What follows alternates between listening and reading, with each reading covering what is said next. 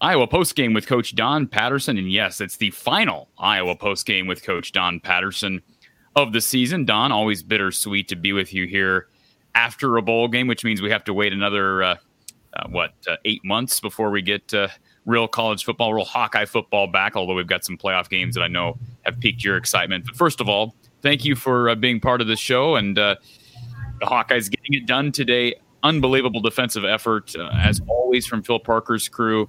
Some bright spots on offense. Let's start, though, with the defense, Don, with the shutout. How hard is it, first of all, to shut out anybody, especially in a bowl game? It's difficult, Corey, because obviously the game is set up so that teams have ample opportunity to score points. And even if they don't do a great job of driving the length of the field, the nature of the game is that typically your offense puts the defense in a bad spot somewhere over the course of the game. That didn't happen either. Kentucky never enjoyed good field position. I know for sure that 4 possessions started inside the -10, maybe more than that. There were at least 4. So our defense eliminated big plays. I don't know if they had anything beyond 19 yards. I don't know if they ever had an explosive. I remember there was one play for 19.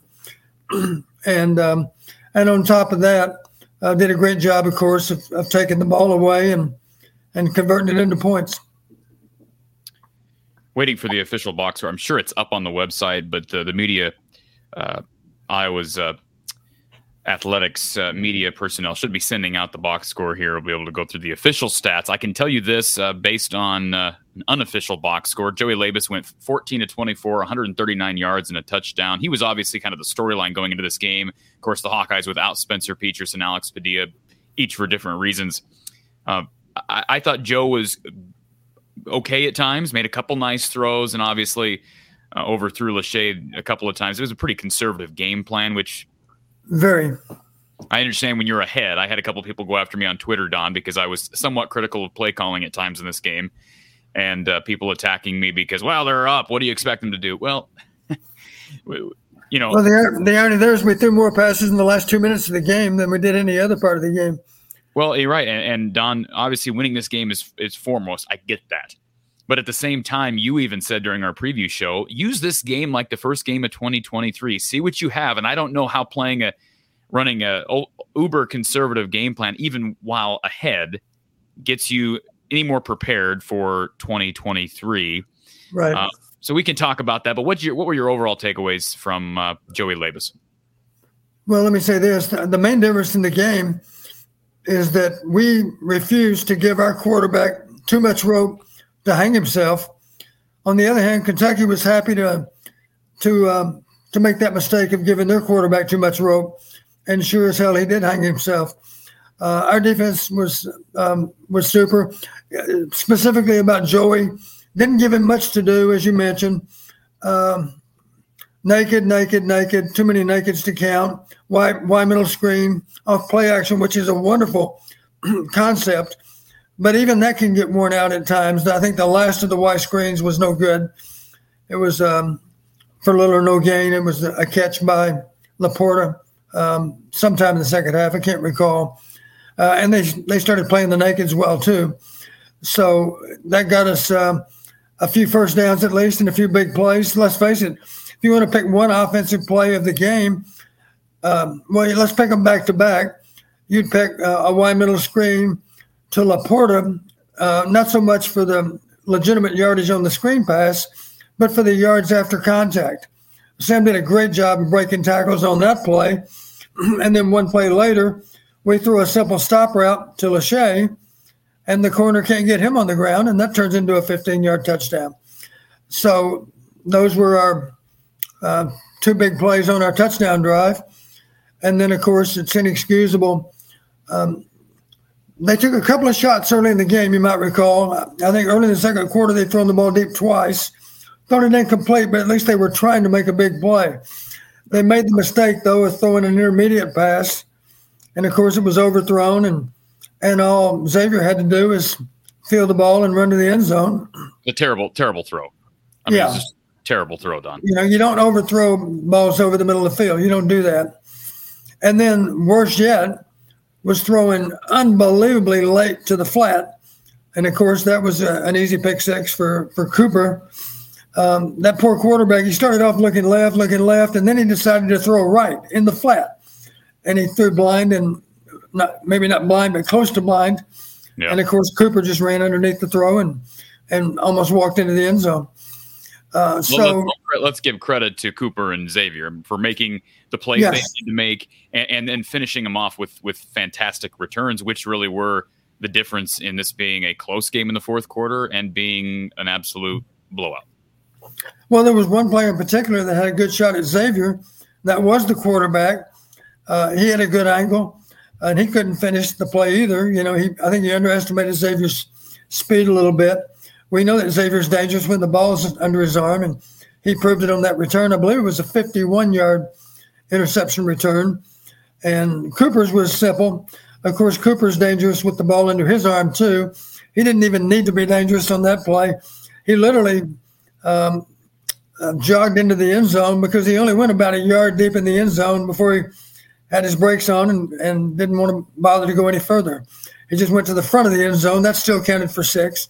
He didn't have to run to the back of the end zone even because he was so much under control when he scored.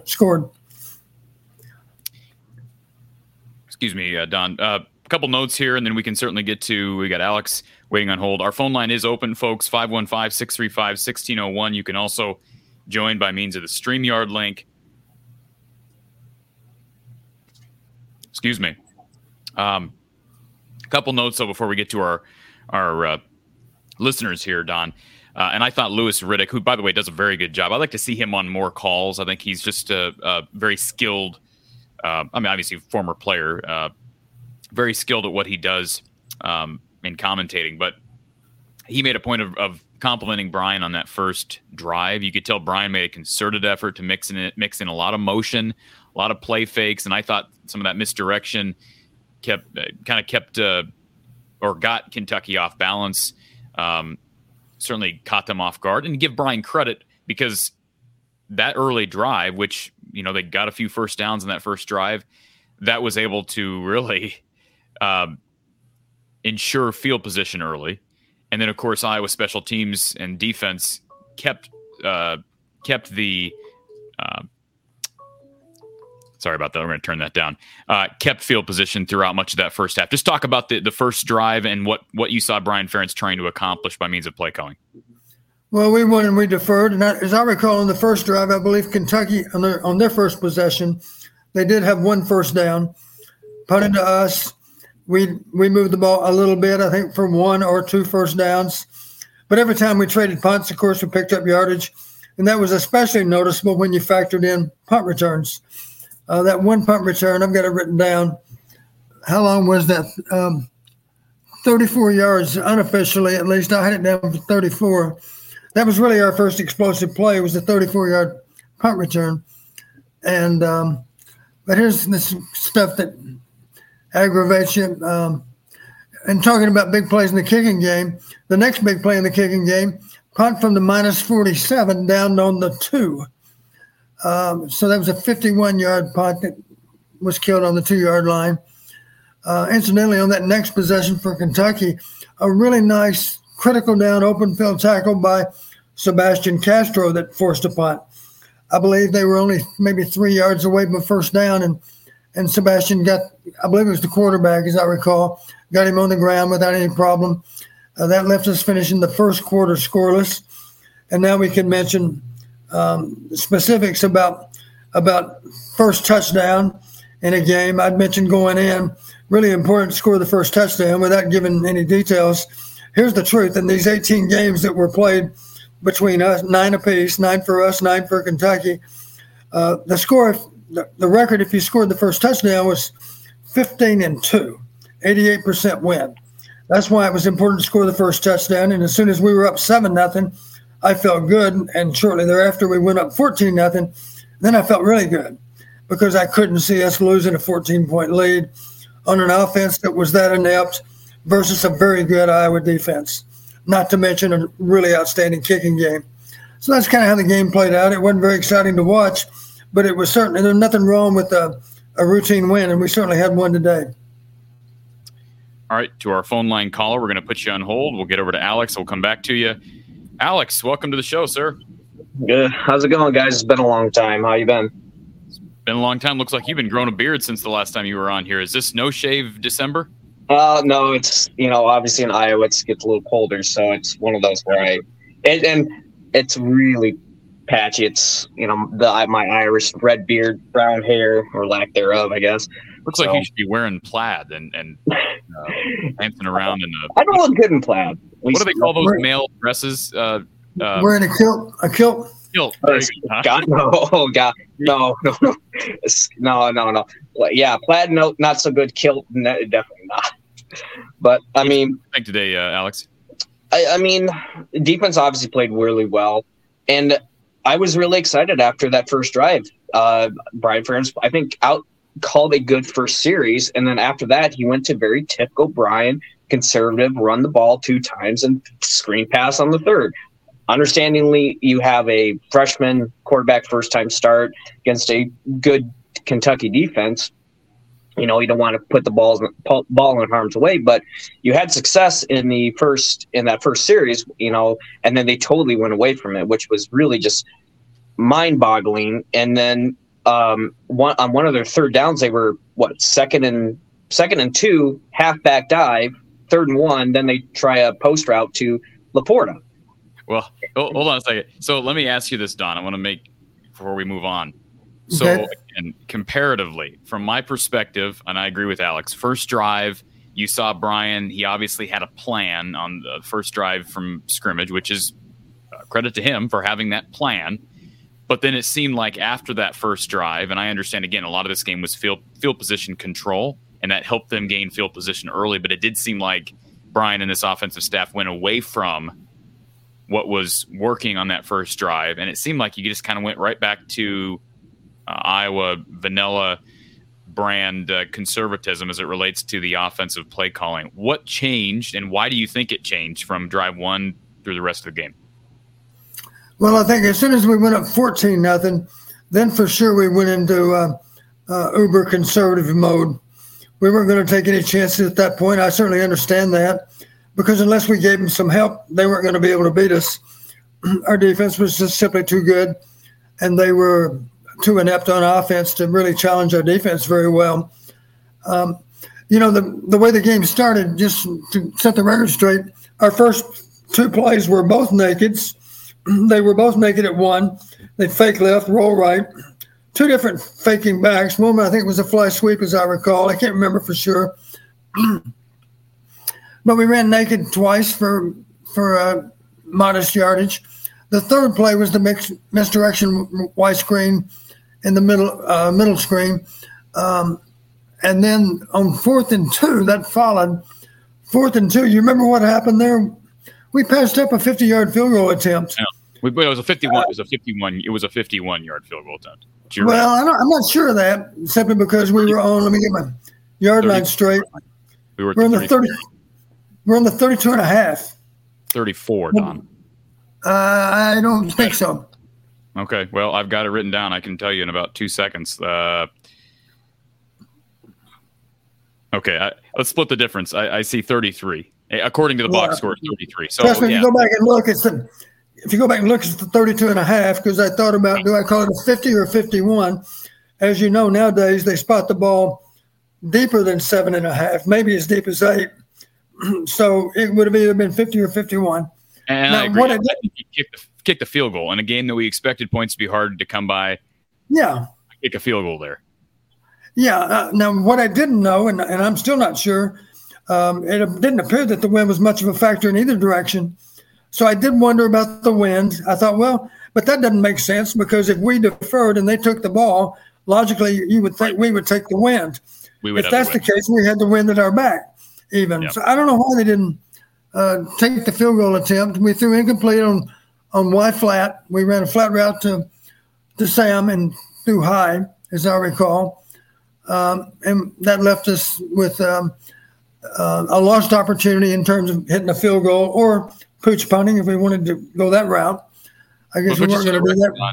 Just for the record, but going back to Alex's point here, You said once we hit 14 points, we went uber conservative. Well, just for the record, they had the 7-play, 45-yard drive, which resulted in a turnover on downs.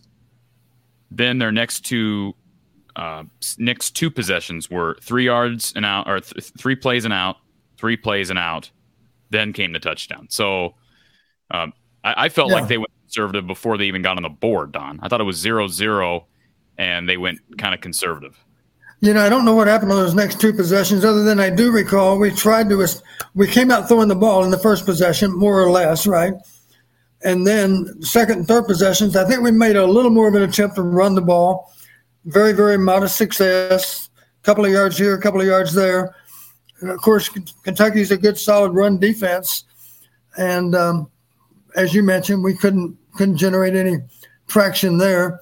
And then finally, we had a little bit of a shorter field. We were on the plus 42, I guess, because I believe it was a 2-play drive, wasn't it? The touchdown drive? I believe that was a first down to Laporta. It was the screen pass to Laporta, then the pass to Lachey. 2 plays, 42 yards for a touchdown. 2 plays, 42. And, of course, the middle screen was thrown theoretically it's thrown behind the line, right? Sam caught it on or near the line of scrimmage. It was about a 3-yard pass, and he made, I think I counted 7 or 8 missed tackles. But you can't catch the ball downfield because we have linemen downfield. Right? So it was behind the line of scrimmage, what you're saying. It was thrown on or near the line. They'll give you a little bit of latitude. I think we caught it right on the line of scrimmage. One time I thought I was a little fearful that I think it was 77. Is that Colby? They could have flagged him maybe for being downfield. He was just a couple of yards downfield.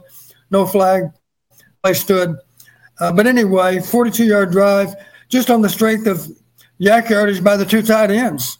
Really, the middle screen would have been worth just a little bit except for Sam's run. And then, of course, the stop route would have been, if they could have tackled us, Lachey would have gained 5 yards with the stop route rather than 15. The corner turned him down, you might say. Didn't really make much of an effort to tackle him. The size mismatch, of course, but shame on that corner for not making a bold effort to get Lachey on the ground. So 7-0 seemed huge, though, I'll say that. It was 0-0 at the end of one quarter. Incidentally, the number 2 parameter in terms of reliability and identifying the winner was first quarter scoring. Well, we were 0-0, of course, the end of the quarter, so that was out the window. That one, incidentally, over the all 18 games was 13-2, 87% win if you have the lead after one. And I see what Bob says. You were right, Coach. We won 2 out of 3 and 1. Defense and specialty teams clearly won. You might argue, it's kind of hard to argue that our offense outplayed their defense. I don't know did we gain 200 yards in the game? If we did, we barely did. 200 yards. We're wondering if we gained 200 yards for the game, Don. Yeah. No. Oh my goodness. Yes, they did. 206. 206. Okay. But in our defense, let's face it, a couple of times we didn't get on the field. After the pick sixes, of course, that meant that we had to watch our defense play the next series of downs also, right? Because we had to kick off after we scored the points. Alex, we got a couple callers, but you I'll give you the floor here. All right. Now, the last couple things, the big question again I had, it was when at the end of the half, Iowa calls their last timeout to get the ball back. They get a offsides, get 5 extra yards, and they run a halfback dive. It's like, take a shot. I was really confused by, let's call our last timeout so we have some time to get the ball back, and we run a halfback, dive. Why, what's the point of wasting that timeout and potentially muffing the punt, giving Kentucky a great field position to get points on the board. And I'll just make this comment because I've seen some comments pop up as you guys were talking about some of the offensive plays, is that they say we're never happy with it's an Iowa win, be happy, everything. Like, I'm happy that Iowa won, but you kind of said, like, think of this as a game of like 2023, your first game of 2023, see what you have. And it's kind of more the exact same. I think just Iowa fans, myself included, Corey, someone said you're being too critical. I don't know who said it, but it's just like, well, we've seen this all year. And from what we're hearing, there's going to be no change as it stands right now. There's going to be absolutely no change. And it's so frustrating as Iowa fans. It doesn't matter who we get in. We have Cade, we have Eric all coming in from both Michigan. I I know we have a couple wide receivers coming in from recruiting, but at the same time, we're just like, okay, we're sticking with the kind of the main problem we've had all season, which is Brian Ferentz and Kirk Ferentz and Gary Barta's. The lack of response from them to do anything it's really disheartening as Iowa fans, because I want to be excited about this team next year. But as it stands right now, I'm happy that we won. I think this defense and special teams again will be great next year. But it's the offense. What's this offense going to look like? And I don't trust Brian. I don't trust Kirk to make radical changes. Now I know Devontae Vines had commented or put out on his Twitter post that he said that he's confident changes will be made. But what does that mean? What changes does that mean? So outside of, getting a new offensive coordinator, I don't see this offense being as, I don't think they'll be as bad as they were this year, but I don't see much improvement. Well, I appreciate this comment from Italicus. I appreciated this as well. Matt Berry and Louis Riddick, who I thought both did a pretty good job in this broadcast. Beginning of the game, they were really they were very complimentary of Kentucky's quarterback, and they were basically saying that this quarterback's going to make this defense really scared and everything like that, until Iowa got a couple pick sixes and they kind of changed their tune. It was pretty much in that first quarter. After that, they were pretty I feel like they called an even game after that first quarter, when they were really hyping up that quarterback, because he's a mobile quarterback, and he's he's going to make defenses scared and everything like that. And it's like Iowa's in a top defense, or we haven't seen this type of quarterback before. But at the end of the game, they made a point of saying, talking about how Iowa could have been with an offense, and that's a fair point. So you can question the offense next year, and that's fair. I question the offense this past year in the sense of this was a historically good defense, and there's nothing wrong with looking back and saying, yeah, you ended up 8-5. But you ended up 8-5 with an absolutely phenomenal defense and an absolutely phenomenal special teams unit. That should be unacceptable. From a standpoint of our goal is to be great as a football program. That's where my criticism comes in. Yes, I'm with you. You're happy with a win, Don, but you're not satisfied. And if we're satisfied, if the coaches are satisfied, the players are satisfied, then they shouldn't be here, because being satisfied with being 8-5 should not be good enough. And I mean, let's be honest, this defense and special teams unit is championship quality. If you had some semblance of an offense, you're probably looking at, at least 10 wins. At least. Well, it's not hard to imagine 11-2, right? Because only two teams beat us convincingly. Yeah, just two. Michigan and Ohio State. Well, I mean, you can maybe count Nebraska in that, but even with the better offense, we probably made that game a little more interesting, if not maybe tied it. Yeah. Well, the mystery as it relates to Nebraska, of course, is if they had a vulnerability, it was their run defense, and yet we didn't try to run the ball, really. When we did run the ball, we would get chunk yards, and then we went right away from it, which was, right. I watched the game, was really puzzling, but, that's over a month ago, so, Alex, I appreciate your calls as always. We're going to have just kind of give everybody a preview. We're going to be doing a wrap-up show here in a couple of weeks with Coach Patterson. So this is not the final show of the year. It is a final post-game show, but hope to hear from you then, and appreciate you being a part of the show all season. Yep, and hey, guys, I hope you guys had a wonderful holiday and have a happy New Year. Hopefully you guys have that wrap-up show sometime weekend. I work nights during the week, so hope I'll tune in for them. But again, have a happy New Year to everybody. To you both, Don and Corey, I really appreciate you guys coming on, letting us fans come on here and kind of speak our mind, get things off our chest, vent, celebrate whatever the case is. I think it's really great that you allow us to do that. And then everyone on here who's commenting, please, again, like the video. I think Corey and Don do a great job. I personally don't follow the basketball, but go on there and watch with, I believe, Gary Close is when you do the post games with him. So the last thing I'll say for the final year, have a happy New Year. Go Hawks. Thank you, sir. You do the same, Alex. Yeah, but for the record, I don't care what anybody says, and everybody has a right to their opinion. The tandem here from the Hawkeye of the Storm with you and Coach Close is the best, Don. Like there is no better tandem for Hawkeye athletics than having Don Patterson and Gary Close on after every major Iowa athletic event. So thank you, and thanks to Gary Close, because you guys are phenomenal. Thank you, Corey. Let's get to our caller who's been waiting patiently on hold. Thank you for calling Iowa Postgame with Coach Don Patterson, who's on the line. Hey, it's Alan from North Carolina. Really love the contact, Corey, and Don, love your insight throughout the year. So thank you very much. Thank you, sir. Couple of comments on today's game. First of all, on defense, when I watch Wampa and when I watch Graves, they look like next level players. I know that this was the first opportunity we really saw Wampa show his stuff. He looks like a guy in 2 years that has a chance to be a first rounder on the next level. He's just so athletic. It was great to see him show his stuff today, and I think he's going to be a fantastic player. And I'm curious to see if Graves builds up his mass to be more of an inside guy, or is he more of an outside guy? Another comment on defense, as in regards to Jack Campbell, going to the next level, what type of player do you see him being on the next level? Is he a tweener? Is he more of a Josie Jewell? Is he a guy that can play all three downs? Just your insight on that before I have a comment on their offense.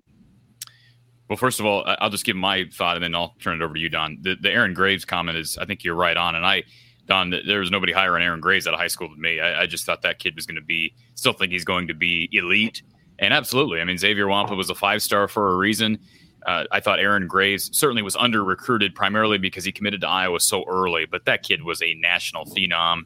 I'm starting to think maybe he ends up inside, Don, because he's a big. I see him more as an inside player. He's just going to be a big kid. He's already a big kid.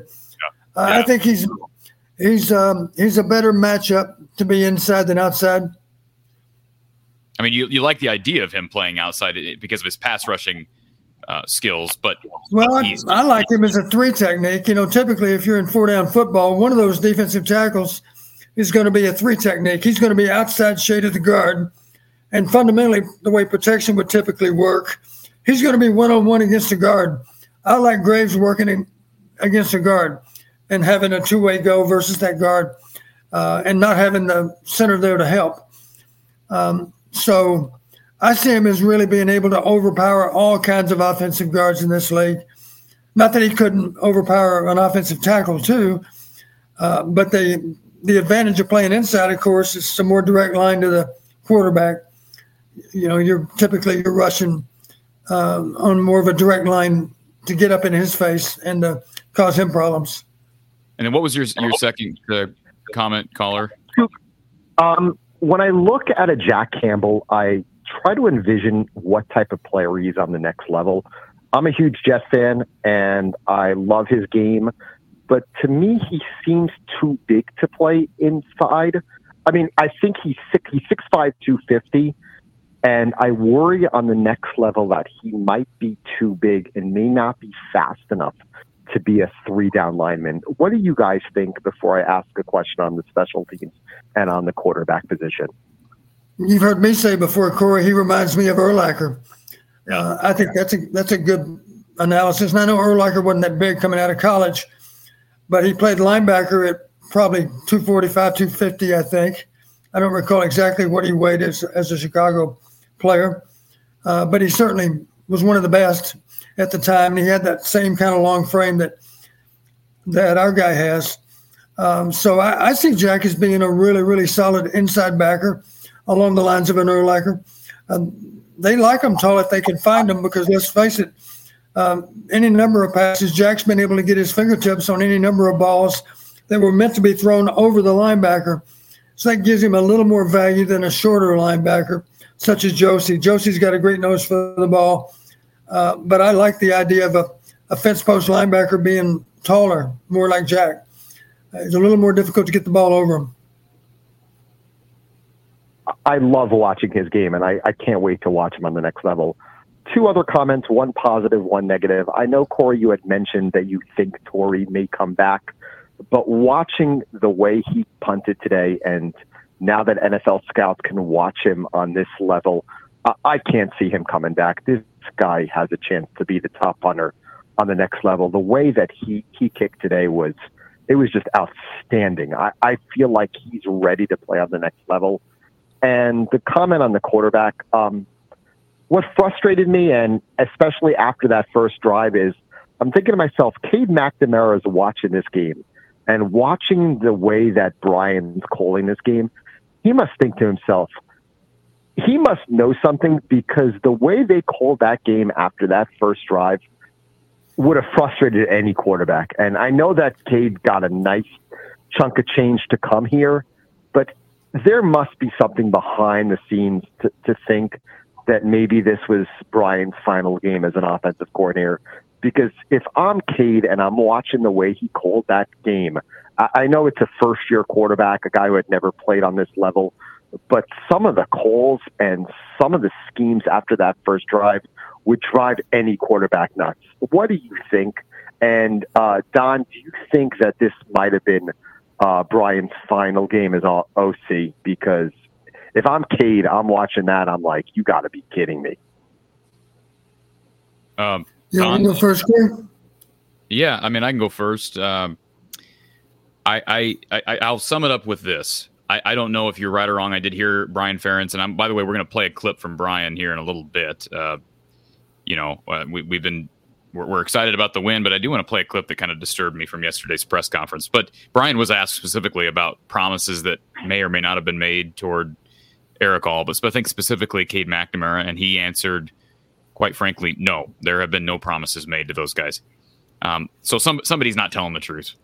That's just all there is to it. I'm not calling Brian a liar, but when Cade McNamara says that they've assured me they're going to open it up, like that's sort of counteracting what Brian said yesterday. So somebody's not telling the truth there. Whether that's because Brian's moving on or not, I don't have an answer for that. I've told you, and I've told you, Don, every indication that I've gotten from people who I believe to be reliable sources, they're not telling me, yes, I think this is going to happen, or no, this isn't going to happen. But kind of reading between the lines, I have gotten no indication from those individuals that there's going to be a change. Now, maybe there will be. Maybe Kirk's keeping this on the down low, and certainly to save face, Brian may find another job and have that lined up, and he doesn't want to appear like this has been planned for a few weeks. I don't know the answer to that question, but Don, can you answer our caller's question? Do you believe this was Brian Ferentz's final game as Iowa's OC? No, I do not. I don't think so. I'll tell you one reason I say that. You might recall a comment that Kirk made a while back in time after the regular season ended. He mentioned that we're going to go back after the season and look at all aspects of our program. And then he went on to say, I don't think anything's broken. You remember that phrase? I don't think anything's broken. Sorry. I got to compose myself. Yes, I did. Yes. Yeah, my thought when I heard that was, if we're ranked 130 out of 131 in total offense, then the offense is broken. It is broken. And that was the impression I had at the time. I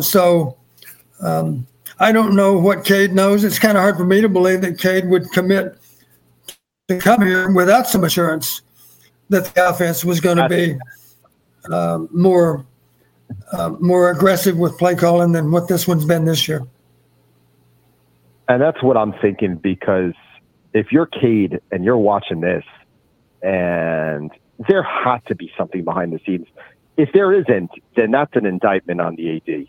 I mean, I know that you've been very critical of Varda, Corey, and if you're watching this today, you have to just take him to task, because this offense going forward, the way they called the game after the first series and the way their offense performed the whole season, and Brian Ferentz keeps his job after this, I mean, then this team and this program is accepting mediocrity, because this defense had to carry them the entire year. They carried them today. Their special teams was fantastic. But their offense, if they allow Brian Ferentz to call another play going into 2023, then Gary Barta has to be taken to task on this, because this is an embarrassment. Unless McNamara just got a boatload of money and just wanted to cash in, which I agree with Don. I can't see him being a guy who just comes here strictly for the money. But the idea that he's going to come here and no changes will be made, it's just a knock on the AD And it's basically the AD just listening to the coach and not doing anything to make changes. And that's a really troubling sign. Yeah, let me just say one thing, and then we can move on. And I know, listen, I appreciate your questions, and I know we're going to get ripped. I'm going to get destroyed in the chat by the apologists and the people who say, well, why you're 30 minutes in and you're already complaining. You brought it up, for the record. You brought it up, caller. So I did. I brought it up. I'll take the shot. I will say this comment that was made yesterday by Brian. He was quoted as saying, and I heard him say it. He said, "I would say I did the best I could this year with the pieces we had to try to put this team in a position to succeed." So the problem with that statement, that's a joke. Well, the problem with that statement, there's a couple problems. First of all, my initial reaction to, well, the best you got isn't good enough. I mean, it's very simple. The best you got isn't good enough. So that means we need a change. Second thing I'll say, when you're ensuing or implying that personnel was not good enough for you to be as successful as you wanted to be, whose fault is that? This isn't the NFL. This is college football. You are responsible for recruiting. You are responsible for developing. And if you're failing on any of those fronts, the buck stops with you. So I don't want to hear this stuff about how you didn't have good enough personnel and you didn't have the pieces good enough to be successful. Whose fault is that? I mean, whose fault is it that you lost Charlie Jones? Whose fault is it that you're losing Arlen Bruce, Keegan Johnson? I thought that was I was disturbed by a couple comments made yesterday by Brian, and that comment bothered me because, it's almost like you're ripping the kids in a. Am I reading that wrong, Don? When you say we didn't have the pieces, or I did the best. The suggestion was we didn't have good enough personnel. Yeah, so you're kind of ripping the kids that you recruited and failed in developing. That's how I look at it. Caller, right. You read that? Did you read that differently? Absolutely, you are 100% right. And to me, I mean, it's a shot against the AD. The AD, to me, is petrified of losing his job because he's trying to appease the coach. That's what I get out of it. If any other AD in a top program would see what's going on and would tell the coach, either he goes or you go. And I think that the AD is petrified on losing his job, or he just doesn't want to make changes. That's a major problem going forward. And that's why I think in the back of my mind, and I agree with Don on this, there is no way Cade McNamara came here strictly for the money. I just can't see it. It makes no sense. He was a top signal caller in the portal, and he would come to Iowa strictly for a buck rather than come here for the money and the ability to make changes. And he just came here strictly for the buck, that's a knock against him. If he came here and there's no changes made, that's a knock against the AD. And I think it's a real troubling sign going forward for this program. And I appreciate everything that you guys have done throughout the season. Continue good luck and Happy New Year to all you guys. I love the contact, especially here down in North Carolina, where I have to listen to ACC football all year long. So I really appreciate it, and thank you so much for everything. Thank you for the call, Ryan. Appreciate you listening. Hey, great call. And he's not alone. We got plenty of Hawkeye fans down there in the Carolinas, including Drew Stevens. He's from that area, and I know. Look, the whole situation with Brian is troubling, Don, because at least this is my opinion on the situation. I don't know how you defend bringing a guy back who's put up the results that he has these last 2 years. I mean, these have been historically bad offenses these last 2 years. I'm very frustrated by it, and I'm past the point of waiting and seeing. And if I get ripped and lose viewers because I'm being staunch on my feelings even after a win, I don't care. I know you're limited with what you can say, Don, and I respect that. But I agree with you. Do I think he's gone? Probably not. But I'm disappointed in Kirk Ferentz if that move isn't made, and I'm very disappointed in Gary Barta as the AD, who's supposed to be Brian's boss. And Gary was quoted yesterday as saying that he's going to be more involved than he normally would, but he will still defer to Kirk. How can you say that when you're supposed to be legally? You're supposed to be Brian's supervisor. It's not supposed to be Kirk. Not to mention, you're in charge of the entire athletic department. Yeah, I just that bothers me, and Do I believe that Gary's going to put Kirk over his leg if Kirk makes the wrong decision? No, I don't. And, it's a top-down problem. So anyways, we can get off this subject. We've got callers who are waiting. And if other callers want to bring it up, they can. But let's get to OS for Hawks, who's been on hold for quite some time. OS for Hawks, how you doing, sir? I'm doing great. It's good to see you and Don. Before I forget, Happy New Year, and I hope you had a wonderful holiday season. I want to talk about the offensive line. Okay. Good conversation. Absolutely. You just mentioned it, our offense in the last 2 seasons. And I am a long-time Hawkeye follower. Long time. And I'm a former offensive lineman myself in the day. I'm old. I'm older like Don than I am Corey. Anyway, I see the offensive line this year, the play has been poor across the board. And I'm not knocking the kids because I'm sure that they play their hearts out. I love my Hawkeyes. But we have had an offensive line problem. And until we fix an offensive line problem, we are going to have offensive woes. And I think Don would agree. I mean, the foundation of your offense is your offensive line. You have to protect the quarterback and you have to be able to run block so that you can score points. And I watched the offensive line today again. I don't remember what was the 3rd or 4th down play, 52 for Kentucky. On a 4th down play, didn't get blocked and tackle somebody in the backfield. How does that happen on an offensive line? That's my point. Another play I saw, 77, is that Plum or Colby. On a I can't think of the name. Sorry. He pulls. Defensive lineman goes around the back side of him and still makes the tackle. He never touched anybody. On not a crackback block, but on a anyway. I guess what I'm saying is that I see the biggest part of our offensive woes being on the offensive line. And I think that's got to be a major point of emphasis going forward. I love that we won today. The other thing I wanted to bring up, Corey, is what you said earlier about how good we were on special teams and defense. And my question is why isn't the offense seem to be held to the same standard? That's my biggest question.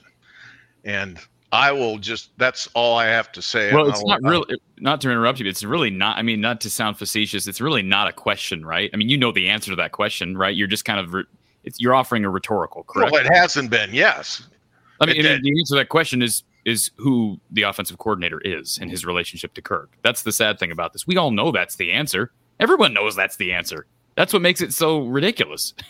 That's the answer. You answer. Yeah. I mean, you can answer it in the question. Why isn't Brian Ferentz held to the same standard as Phil? Well, he's Brian Ferentz.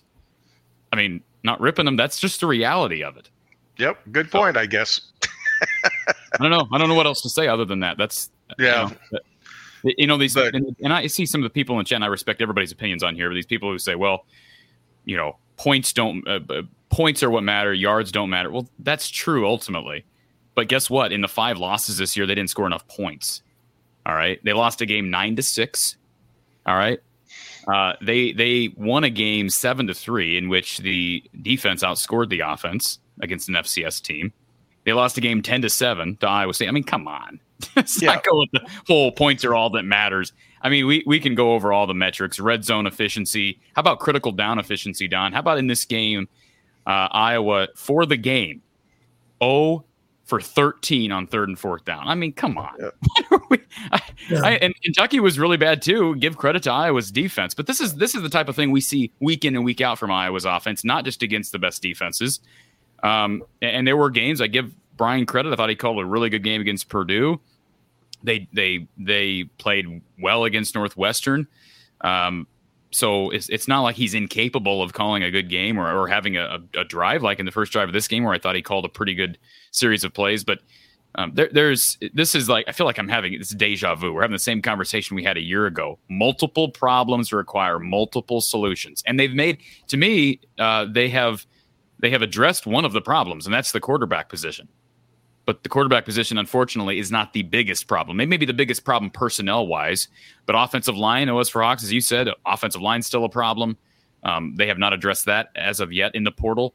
And certainly wide receiver is a problem. But I think coaching right now is the biggest issue, because this is a pattern. And, I don't know what else to say other than that. Don, do you have any insight on the situation here? What about critical downs?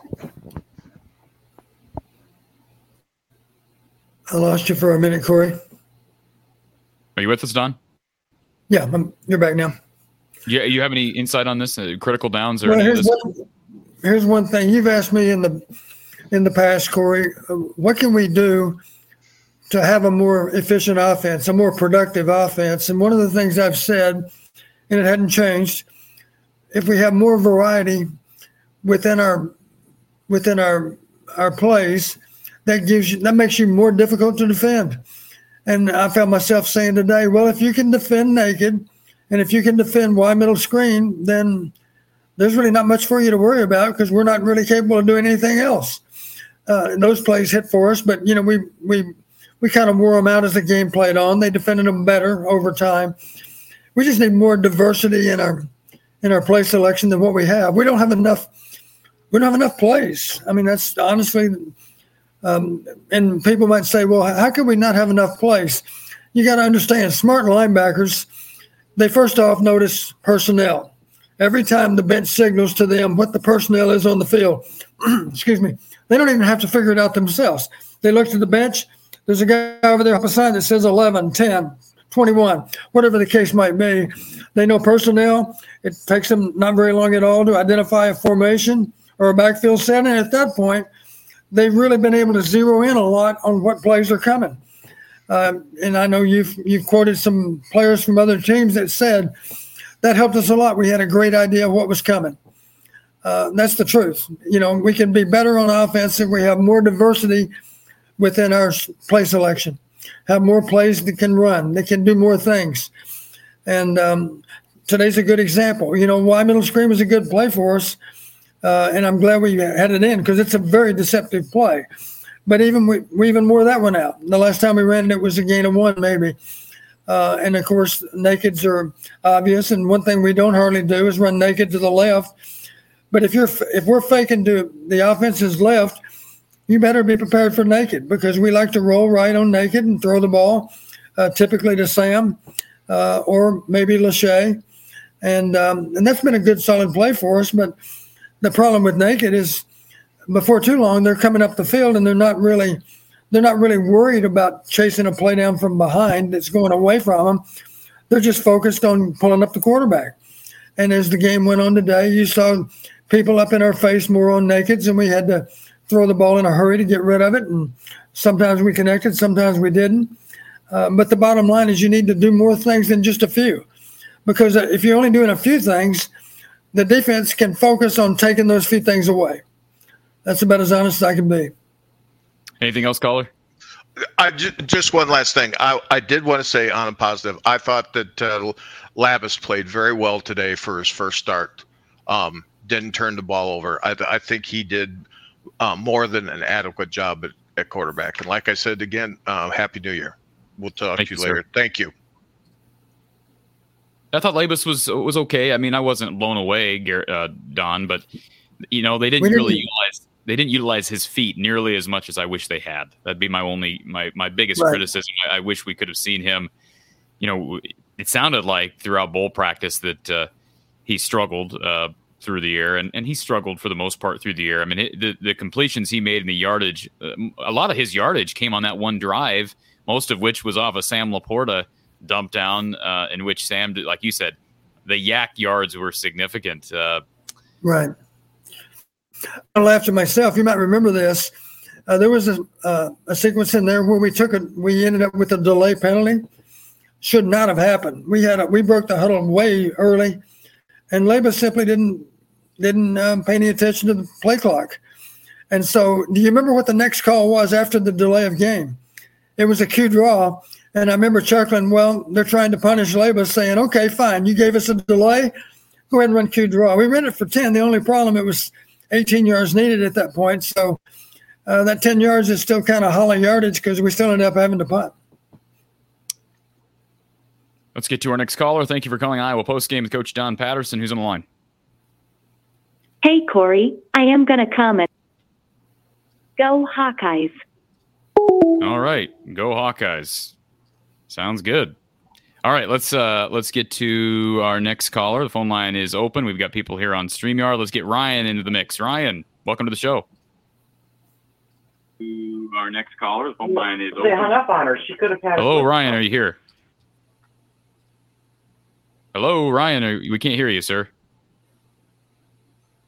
No, you are MIA, sir. Let's see if you can get that problem figured out. Let's go to our next caller. Thank you for calling Iowa Postgame with Coach Patterson. Who's on the line? Hey, Corey. It's Ryan from McGregor. Hey, Ryan. I just want to thank you guys for doing the show. I think you guys are nailing it quite thoroughly. Don, I really appreciate your comment as far as the diversity of the play calling. I put on the chat a couple times whether or not. Well, let me tell the story first and why I'm asking the question. All right. There was a few years back where Barry Alvarez was the AD at Wisconsin and was asked to coach the Wisconsin team who were playing Auburn. And I'll never forget Barry. Was when they asked him to coach the team for Wisconsin, he said, "Well, you guys aren't tough enough." And what he did is he instituted two-a-days, and they ended up winning like 34-31. And most of the Badger players credited the workouts that were tremendous prior to the bowl game as the reason why they won.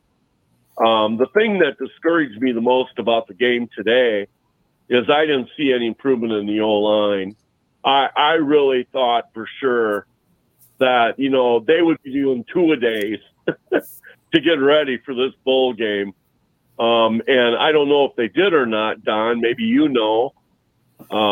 if they did, but it didn't look like it to me. And I didn't see really any improvement from the Nebraska games today with regards to the offensive line play. And it was disappointing. In that respect. I mean, I'm glad Iowa got the win, but, all the callers are right in talking about frustration with some really innovative plays, diversity of plays, contingency plans, as you like to call them, or I like to call them, I guess. They had that, and then all of a sudden they got away from it and went back to the business as usual of, three plays and punting. What do you think, Don? Did they do enough bowl prep to really make themselves a better football team today, or not? Well, I can see where you would wonder, looking at the O-line performance during the game, wonder if how beneficial those bowl workouts were for our O-line that was out there playing in the game today.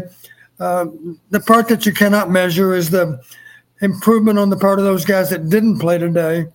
Let's face it, they had a chance to improve their fundamentals over the last 3 weeks, and I have to believe that was accomplished.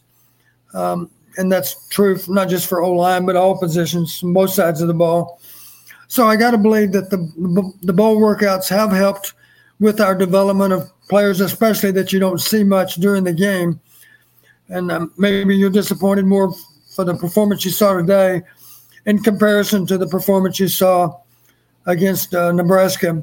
Did we make progress or not? I can see where you're not sure that we made any progress. That would be logical that you might think that way.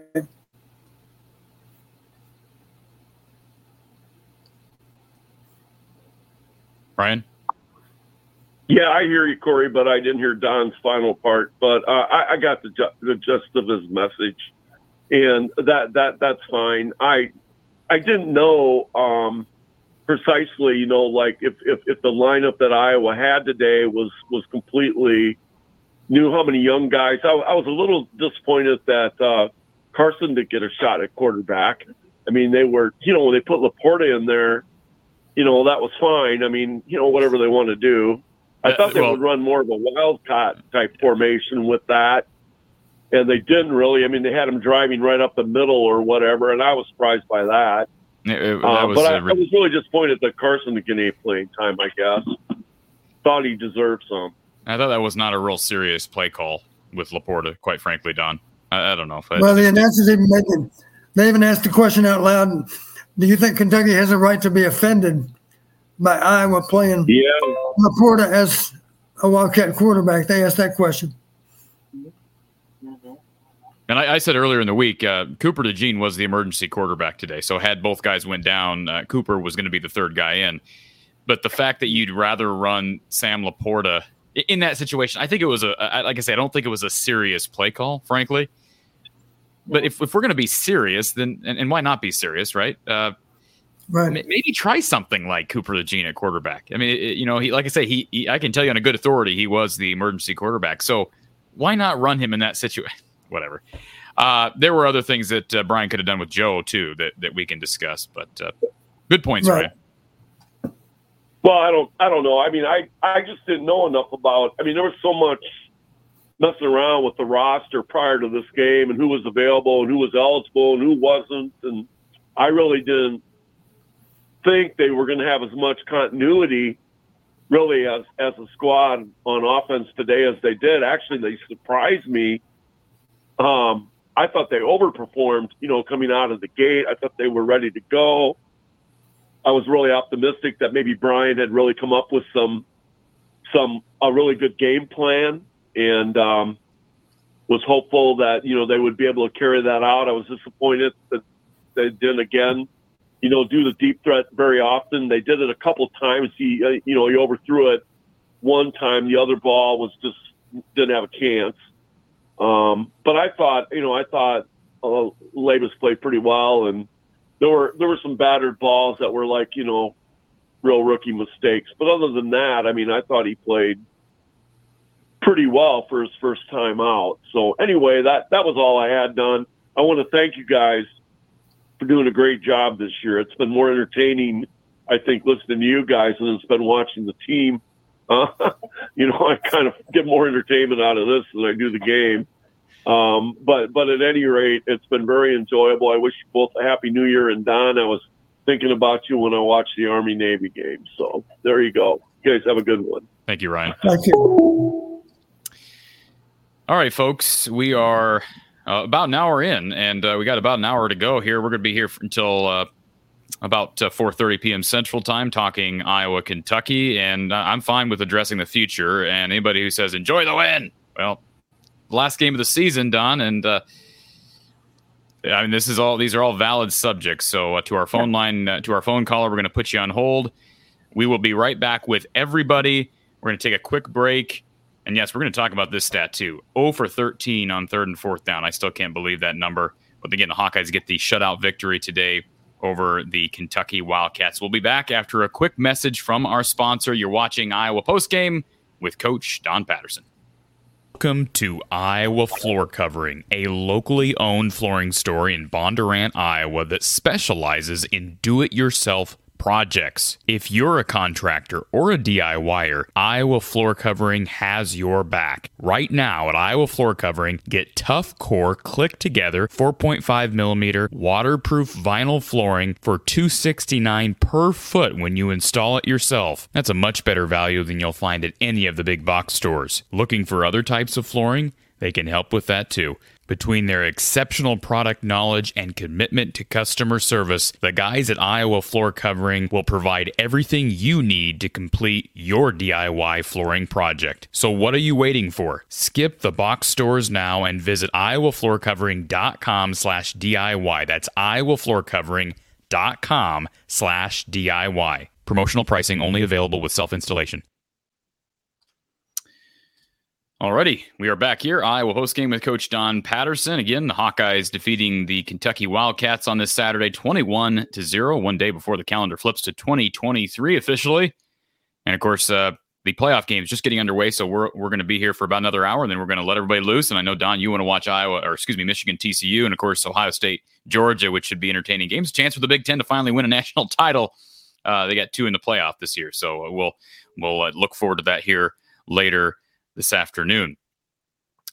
All right, let's try Ryan again. Ryan, are you with us? Can you hear me, guys? I can hear you loud and clear, sir. Okay, thank you very much for getting me back on. First of all, I have some positive comments about the game and some questions, but first of all, I just want to wish you both a happy new year. Coach Patterson, thank you so much for sticking with us all year. I hope you're back next year. You teach us football. Your insight is just second to none. So I just want to especially thank you as well. Question, because I do have a New Year's wish. In your years of offensive coordinator at Iowa, have you ever had 206 yards offense and 0 for, I believe, 9 for third down and 26 or 7% on the year for third down conversion? I can't hear you, Coach. Okay. Corey, can you hear me? I can hear you now. Yep. Okay. I think I know what your question was. Have you ever had a game with 206 yards offense? Is that right? Is that one of the questions? Or somewhere in there, yeah. I can't remember that. Maybe there was, but I certainly can't remember it. I don't doubt that somebody gave us bad numbers here and there, but I think it's safe to say that our numbers in general were a lot better than what we see nowadays. That's true.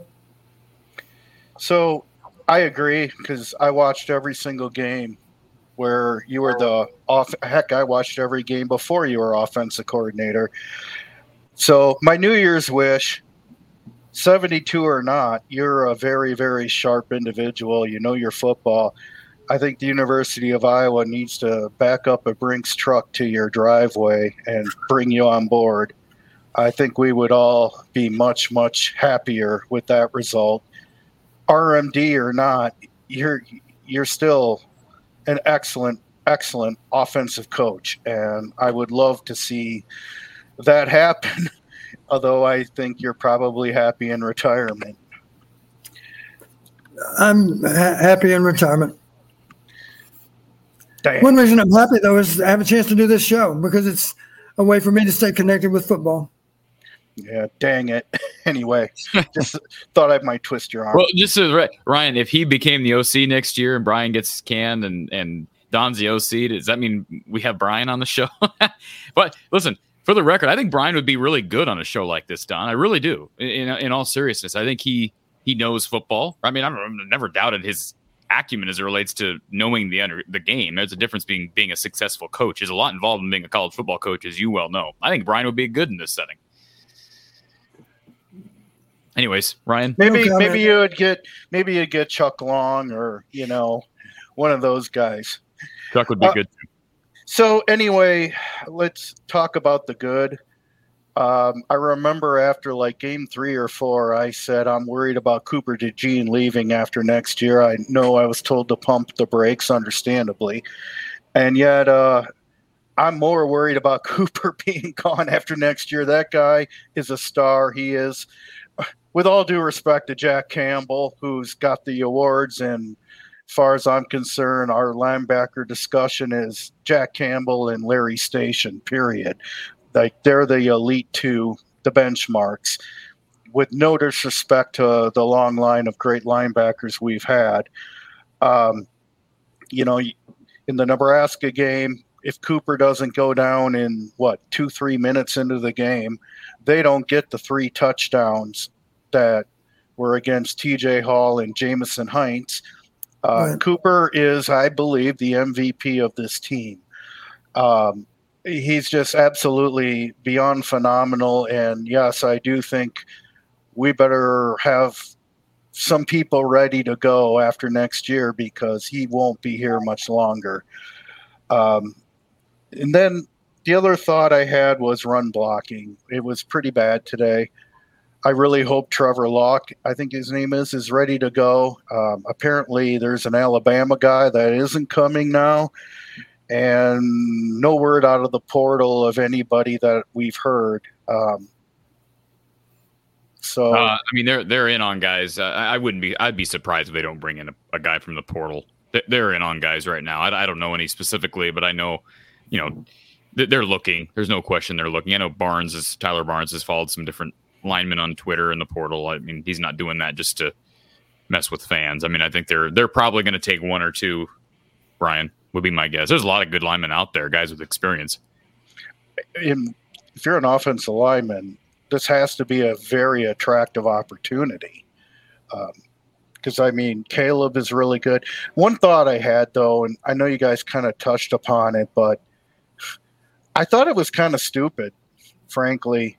Number one, that a guy coming off meniscus surgery is playing the Wildcat when Cooper DeJean would have been a perfect opportunity to play that role. That's a fair point.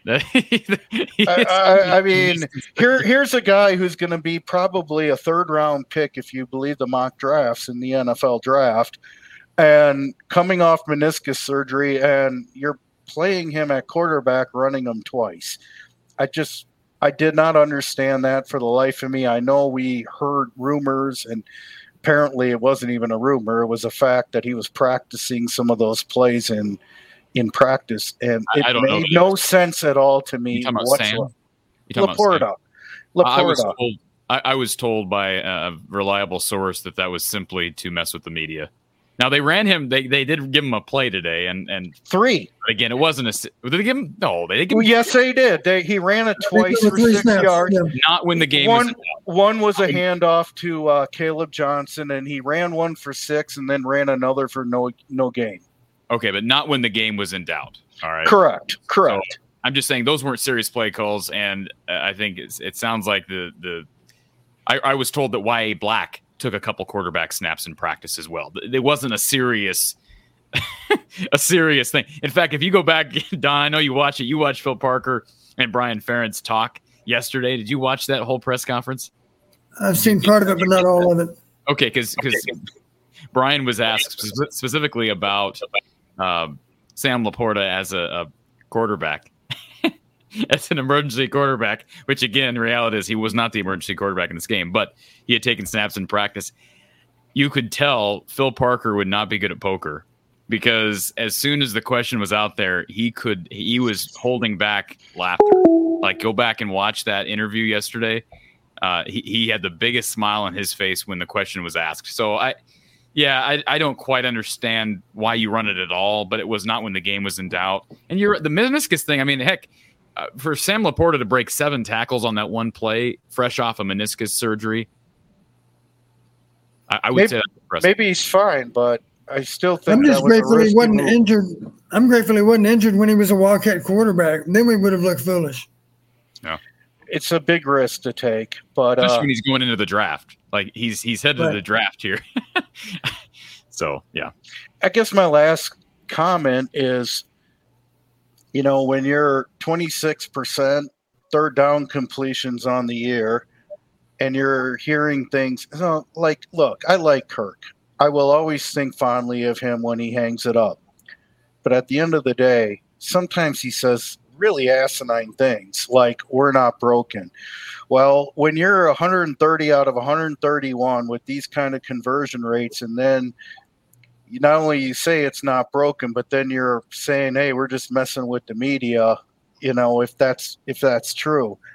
Well, when you're 130 out of 131, I would hope 100% of your practice reps are serious, because they need to be. Yeah. Well, I was told, just for the record, because I had the same response, and the person that I spoke with, who again was there and knows what happened, this individual told me that there were very few snaps. It was just it was a few minutes. So I get what you're saying, because I had the same reaction. Are we really wasting time to try to fool the media?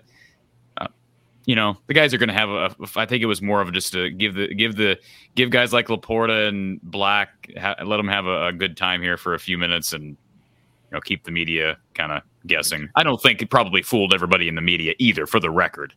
But that's what I was told. It could be, I guess it's possible it's inaccurate information, but it was a reliable source. Well, the last comment I have is, Coach, if you do find a Brinks truck for some reason in your driveway, please don't shoo him away. I'll promise you, Ryan, I won't shoo them away. Thank you, Coach. Now I got some hope. Thank you, Ryan. Appreciate the call, sir. Thank you very much, guys. Happy New Year. And, Coach, thanks again for all your time this year, and you've been wonderful. Thank you, Ryan, for your kind words. Thank you. Yep. All right. I want to take a moment here to remind everybody, if you're interested in becoming a premium subscriber, you can do so by clicking the join button next to From the Hawkeye of the Storm. If you're on an iPhone, you may have to log in on a desktop when the show's over. That's fine. Click the join button and you're supporting the show. You'll get some perks, some early video releases. And, of course, you'll also be supporting the work being done here From the Hawkeye of the Storm. And speaking of becoming a premium subscriber, Coil Stipulate. Thank you, Coil Stipulate, for becoming our most recent premium member here From the Hawkeye of the Storm.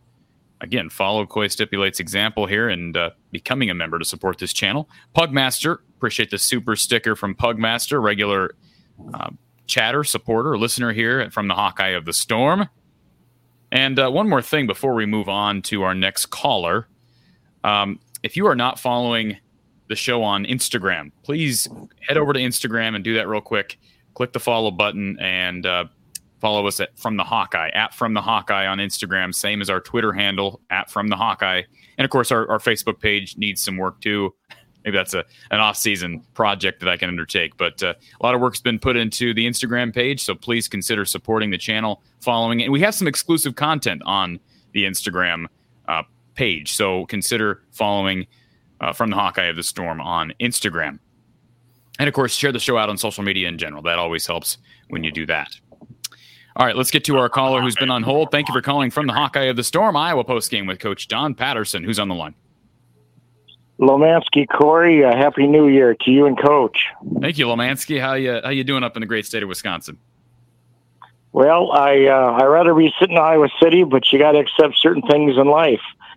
The chat is so intelligent and so sharp, but they fail to realize if you want to get to Don Patterson, if you want to get to him and call a good defensive play against him, you gotta email Corey to get to Mrs.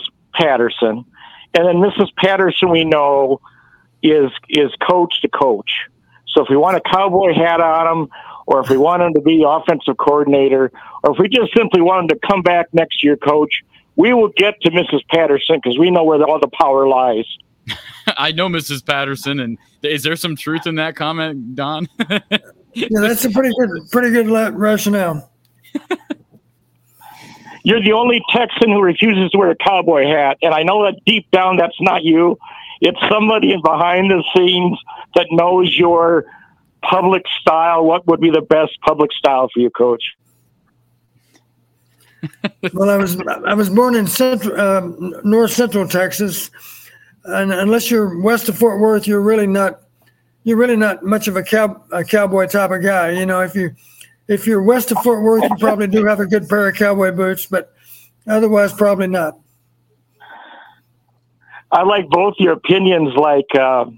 And maybe this is not the smartest question in the world, but we couldn't get our third string quarterback on the field. You know, didn't Hayden used to say this, and maybe Don, you said if you coach long enough, you'll see everything. We couldn't get our second string or third string quarterback on a football field. God bless America. We got both of them on the field, boys.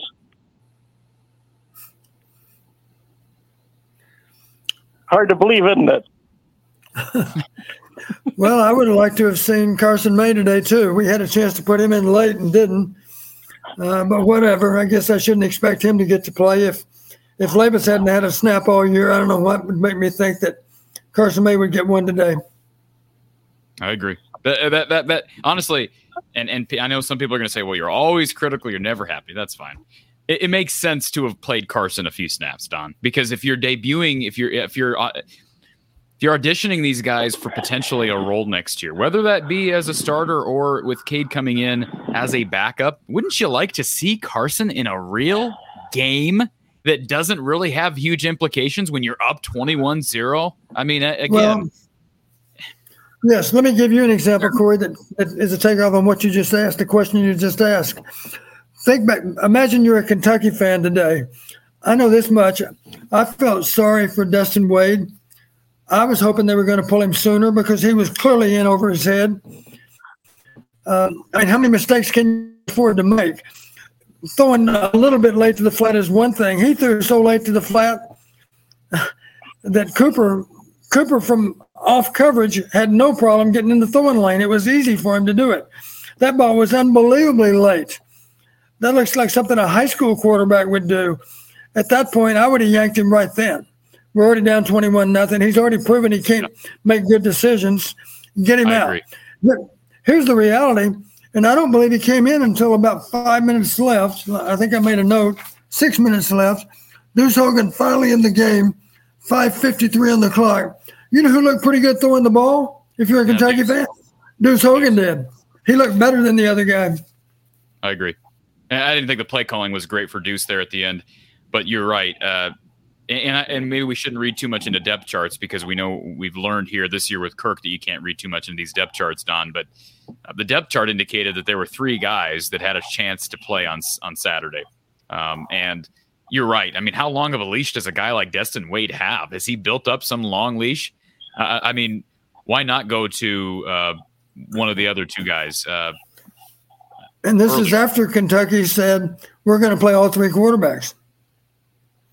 They said that. A little strange there. Yeah. And Destin, for the record, Don, Destin got to a point in this game. There was one play where he dropped back and the pocket was, I thought the offensive line blocked decently well in the play. And within a second, he had decided, I'm taking off. And to me, that was an indication right there, Don, that it's in his head. You may need to make it. You saw what I'm talking about? Yeah. Get him out for his own good. Yeah. Lomansky? Don, I watched you make offensive calls for many years. I couldn't help but think of you when we ran Wildcat, how many options there could have been with different players. I myself would put Cooper DeJean maybe one series, but more likely bringing him on critical situations, 4th and 3. You know they don't know who's a quarterback. In your opinion, and Corey, take a shot at it too, give me 2 or 3 players, no disregards to Sam, but give me 2 or 3 players that you would put in a shotgun. Like Don, you said all year long, give people a package, give people experience. Everybody on that field today, Aaron Graves is a natural ahead of his time, but give me somebody at QB today that you would have, either one of you guys would have put it in it at, I'll call it Wildcat. Well, I mean, again, I've said it all year. Cooper is the obvious answer. I mean, if you're going to run, and for the people out there, Don, who say, well, you're not going to run one of your best players. Well, we ran Sam Laporta. So, no, I don't believe that. I don't believe that's a line of reasoning. And for people that say, why would Iowa run Wildcat? Don, they were running Wildcat 2 years ago. They ran Wildcat. Right. I don't think they ran it very well, partially because they weren't a threat to throw out of the Wildcat. But Cooper DeJean is a former quarterback. So, that would be my one thing. I mean, I wasn't sitting here complaining about that during the game, Lomansky, but if you're going to run Wildcat and do something different and fun and exciting and potentially explosive, do something like that. I running Sam Laporta, there's very little. Don, is there as great much as I like Sam Laporta, even his ability to make yards after contact, yards after catch, is he really a strong threat as a Wildcat QB? I mean, come on. I wouldn't say so. Let's face it, Sam's good after the catch, but after the catch, he's not sitting in the backfield either as he is as a Wildcat quarterback. It requires a little bit of indoctrination as far as how to run between the tackles.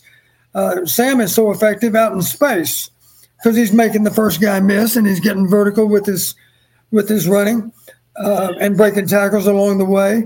That's what Sam's good at. Let's face it, Cooper would be a lot more comfortable in a Wildcat position because it's probably very similar to what he did in high school. Exactly. Anything else, Lomansky?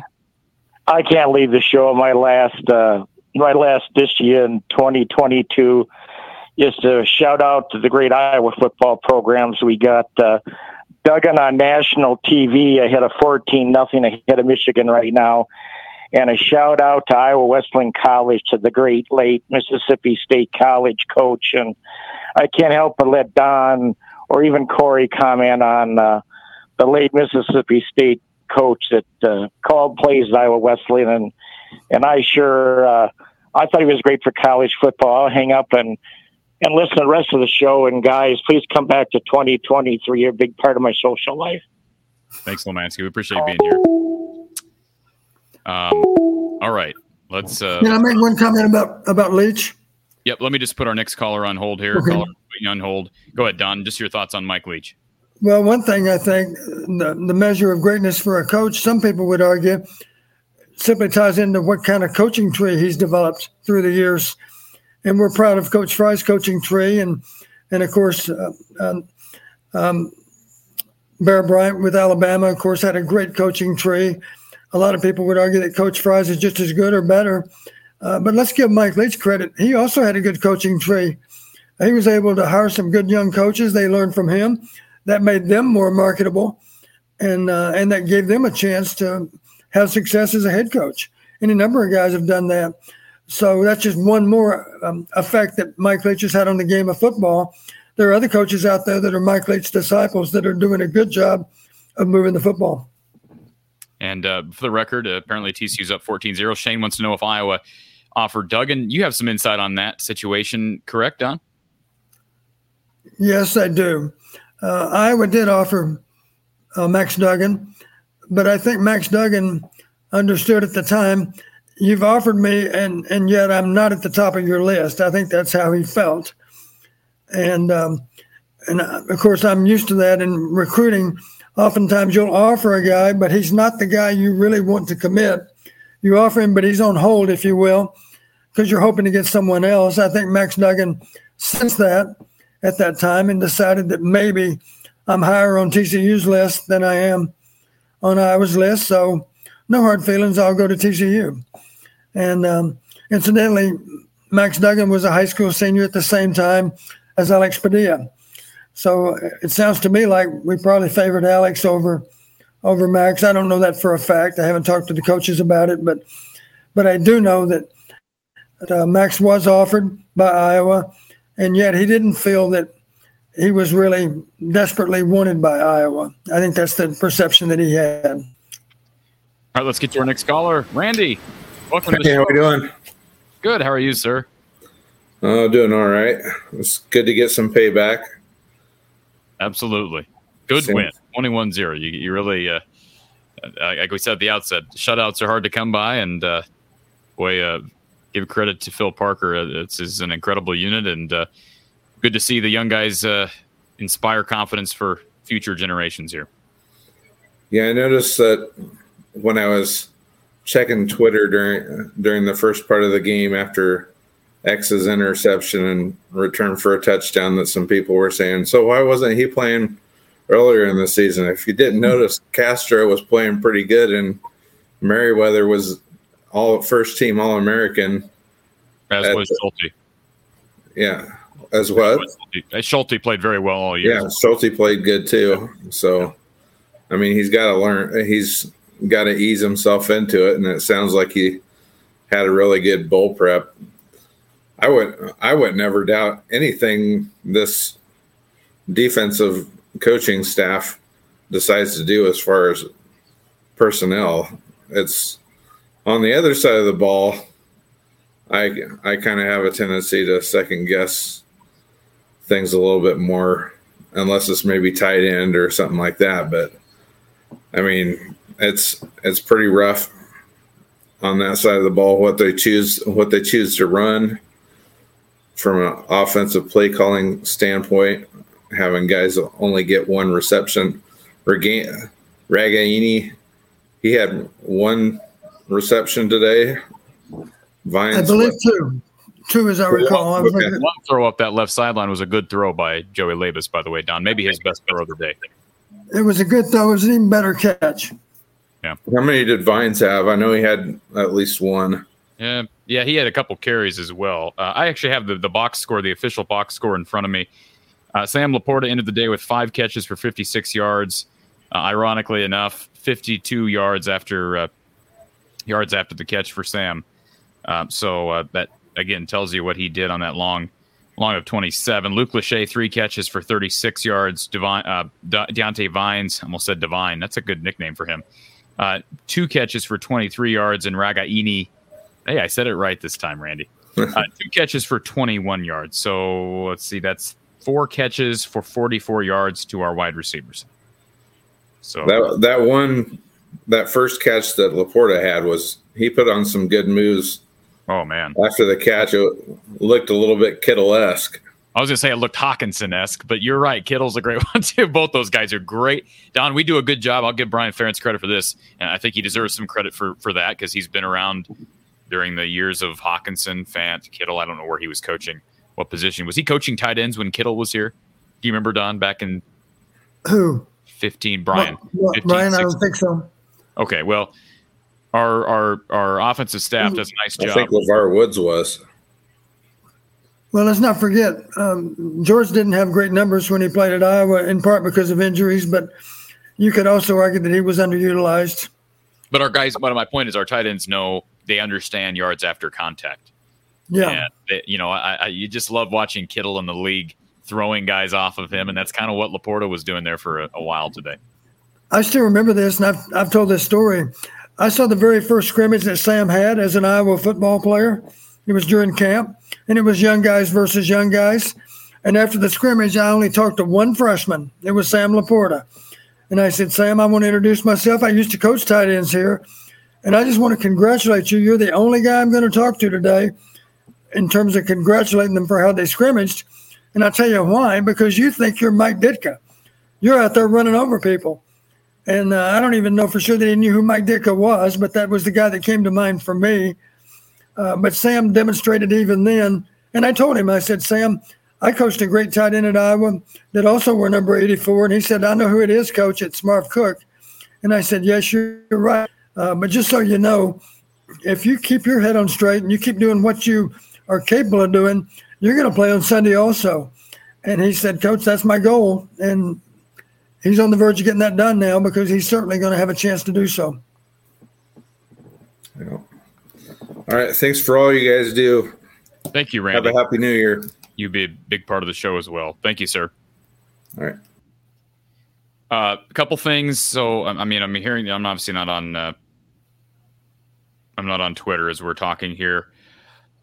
So I said a couple weeks ago that I'd been told that Tory Taylor was coming back. I've seen multiple people in the chat say that he just announced that on Twitter. So that doesn't surprise me. I know one of our callers earlier expressed doubt on that because of how he played today. Let me see if I can pull up Tory Taylor's Twitter account here. I don't see anything from Tory on Twitter, but that's multiple people have said that's been announced, Don, which is, again, not surprising to me. But your thoughts on Tory coming back next year? Good for him. He's a weapon. That's for sure. He's a weapon, and I'm glad he's on our side. Let's face it. Honestly, if you had to assess who won the kicking game, my guess is out of 13 games played now, we would have won the kicking game at least 10 of those 13, maybe as many as 11 or 12 of those 13 games. I do recall we had an edge on field position in most of those games. The team that won on field position in our 9 games, 9 conference games, won the game every time. The one thing we know for sure, we went on field position today by a landslide, and that had everything to do with the outcome of the game. Here's a sobering thought, Corey. Imagine for a second we don't have the 2 pick sixes on our side. Assuming those plays never happened, what would have been the score going into the fourth quarter? Would it have been 7-0? I suspect it might have been. Yes. But listen, that's the difference between a lot of these games this year, Don. The difference between scores like the South Dakota State game and scores like this game, 21-0. I mean, there's a fine line when you have 2 pick sixes for your defense on just terrible throws. You give the Iowa DBs credit for making the plays, but terrible throws. We've talked about that. Quickly, couple other things. I can confirm this. Seth Anderson, Iowa wide receiver target Seth Anderson, has officially closed his recruitment per his Twitter. And reportedly, his two reported offers out of the Power 5 are Iowa and Georgia Tech. He visited Iowa not that long ago. He was he's two-time Big South Freshman of the Week, Big South Offensive Player of the Year, Jerry Rice Freshman of the Year finalist, second-team All-Conference. Ended this past season in the FCS for Charleston Southern with 42 catches for 628, 7 touchdowns. His dad was an NFL wide receiver. They've been in on him hard, got him up to campus when it was really cold. Will be interesting to see. I was told he was potentially visiting Kansas here early January. I would assume, not to speak for Seth Anderson, but I would assume this means that Seth Anderson is skipping his visit to Kansas, and I don't believe Kansas had offered. One more thing that we should get to here, and again, this is just I'm trusting people in the chat here, but according to a couple people, Ray included, he says that Jack Campbell announced that his grandfather passed away last night in an accident. Sad news, prayers for Jack and his family. I did not hear that, but if that's the case, yeah, I mean, just shocking and tragic for Jack and his Campbell, and certainly Jack and his family. Certainly thoughts and prayers to him and his group. Don, just thoughts on, assuming this is true. I mean, how hard is that to go out? And I'm sure you've had guys come back. LaShawn Williams, remember he lost his father earlier this season and came back and played. But the next day, for Jack Campbell to come back and play the next day, certainly wearing his heart on his shoulders, so to speak. Yes, I don't know when Jack found out. Or do you think he found out yesterday that his grandfather had passed away? Sounds like it was last night. So last night. Late last night. I'm sure Jack simply probably asked himself, what would my grandfather want me to do? Would he want me to play in this? And I'm sure the answer must have been yes. And that's not hard for me to imagine. I think most players I've coached, if they lost a lot, they would typically play in that next game, assuming it didn't conflict with funeral services. They would play and simply dedicate that game to that lost loved one. And I'm sure Jack did that today. He certainly played his usual great game. Kyle in our private chat says that Sam Laporta found this out after the game. Wow.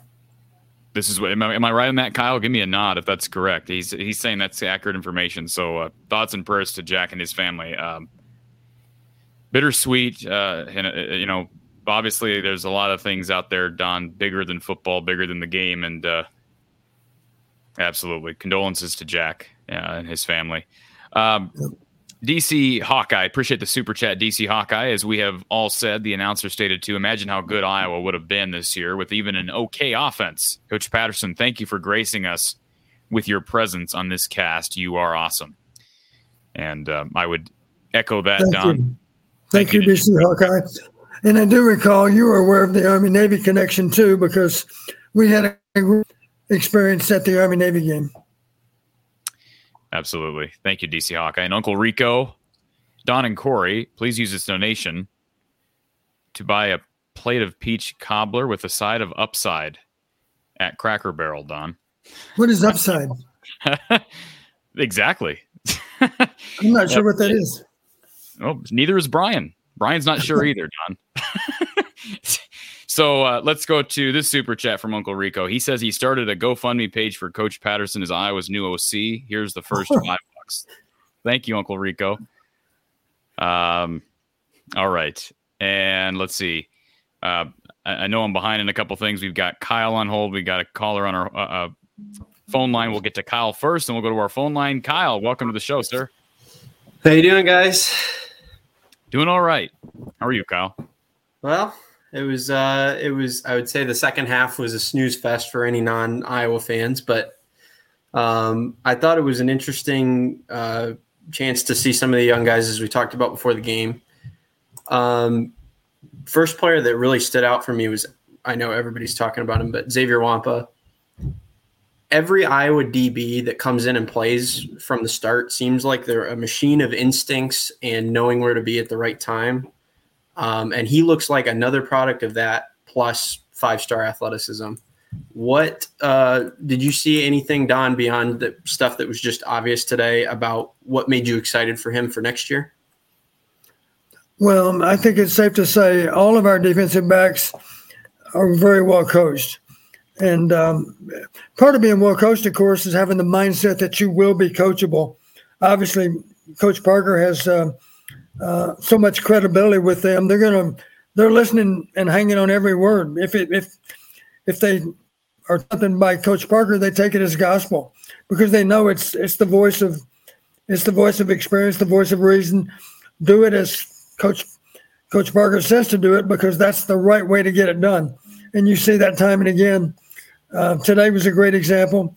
I think probably both the DBs would say those are routine plays. Those are plays we should make, but they still have to make them. And it was a thing of beauty, and those guys understand.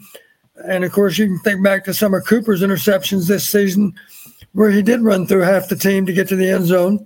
Can't recall who that was against, Corey, but I remember it was an early season game, and he had any number of guys that might have tackled him except they couldn't get it done. And today, Xavier proved all over again that he's very dangerous with the ball under his arm too. So it's fun to see. And that's what defensive players understand. They're not just assuming that they're going to be tackled. They're not going to run out of bounds with the ball. Are you kidding? There are a lot of those guys out there playing offense that can't tackle me. That's the joke about the lineman, of course, is they're not in position to tackle a skilled athlete like either one of those two. So logically, don't go out of bounds. Stay on the field.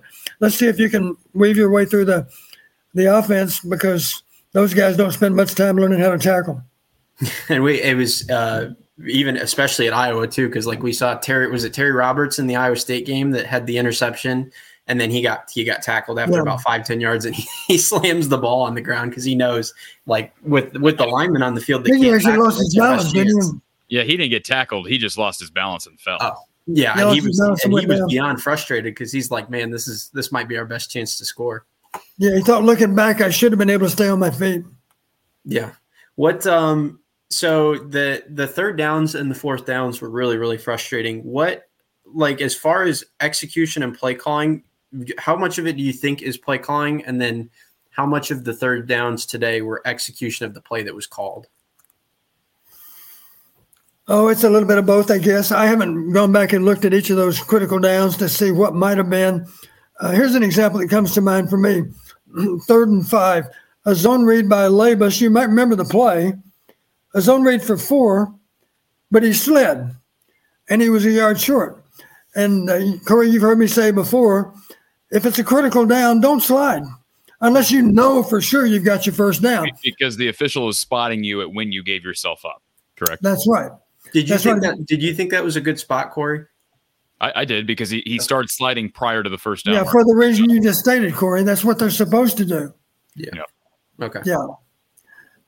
So don't slide unless you know for sure you've gotten the first down yardage. Don't run out of bounds unless you know for sure you've gotten the first down yardage. You've always heard me say that. Critical downs, you gotta go get it. And if it's going to be close, then you have to be a running back. You have to get your pads down and fight for the first down yardage. So that's one that got away. That's one that could have been converted. There were others. Some of those failures, I'd say, we're protecting the lead. We're running another safe play. A couple come to mind. We threw the ball way short of the first down marker. That's a pet peeve I know of yours, Corey, and you're right. A 3rd and 7, a ball thrown 1 yard downfield, and that pass was broken up. It was a drag route across the formation. I believe it was to Deontay, as I recall. And he was hitting as soon as the ball got there. He was hitting. The ball came out. I guess I can't read. I'm almost certain it was Deontay. That's one that got away. There were others, but the bottom line, the reason we're not very good in critical downs in general, if it's short yardage, because we're not a dominant run blocking front, it's not easy for us to get the necessary yardage. And obviously, if it's long yardage, we're not that skilled at pass protection. We're not that skilled at separating from the defenders. Consequently, we struggle to get that necessary yardage on 3rd and long. That combination of pass pro issues and then you got to find a way to get open too, of course, and then have an accurate throw. That's a given, but sometimes that's not easy to do either based on the pressure that the pass rush is put on you. Incidentally, got to give a lot of credit to our pass rush. You know, they really didn't solve our pressure. You know, you saw a lot of what we call cross dogs. You know, the linebackers were running different pass into the backfield. And oftentimes that's when we got our sacks, were those cross dogs. And typically it seemed like Jack was the trailer, but he showed up in the backfield pretty late. A lot of people would argue those are coverage sacks because obviously the quarterback had to hold the ball for a while for Jack to get home. And credit to the guys downfield that are doing a good job of hanging with those receivers. The quarterback, he's an inexperienced quarterback. He didn't feel comfortable. He's just not very skilled yet at finding open receivers. And that's where you've heard me talk about pre-snap reads. That's why it's so important to get an idea before the snap of what the coverage is. And then you have a better idea of where the open receiver is going to be. Another thing, too, about that first drive, Corey, was I agreed with you that the play calling got like less aggressive after that first drive. But I think there's been a few times, I haven't watched tons of other teams, but sometimes I've watched other teams with struggling offenses, and it feels like that first drive is something that they've like scripted and practiced the week before, where they have like 10 plays that they're just going to go to because they practiced them all week, and that's just predetermined. And then after that, like they're not good offenses, so they don't have a ton of other things to go to. Perfect example, and I know we're slightly going off subject, but go back to the Big Ten championship game last year. I believe it was the first offensive drive. of the game, and they go halfback pass. That was scripted, and you're thinking, wow, we're breaking tendency, and how about that for a start? Never went back to, didn't have any other exotics planned. That's you talked about not having enough plays, Don. I know we're not just talking about exotics, but that's a perfect example. I think if there was as much work put into the game plan as a whole as there is to what Kyle just alluded to, maybe first drive offense, perhaps you have better results. Is that a thing, or is it more so, you have a first drive planned out, orchestrated to a T, and then you kind of let the flow of the game come to you? How would you balance that? I don't doubt that a lot of our first calls on that first possession were plays that we were planning on running on that first possession in the game. Let's face it, the first two snaps were both variations of naked, and the third snap was the misdirection Y screen. Those are plays that we kept going back to that did give us pretty good success, except the more they saw them, the better they defended them, of course.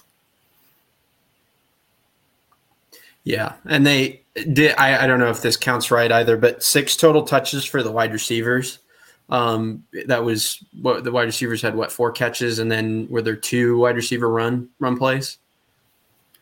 I believe there were 7 targets for the wideouts, as I recall, because it was exactly half as many targets as the tight ends.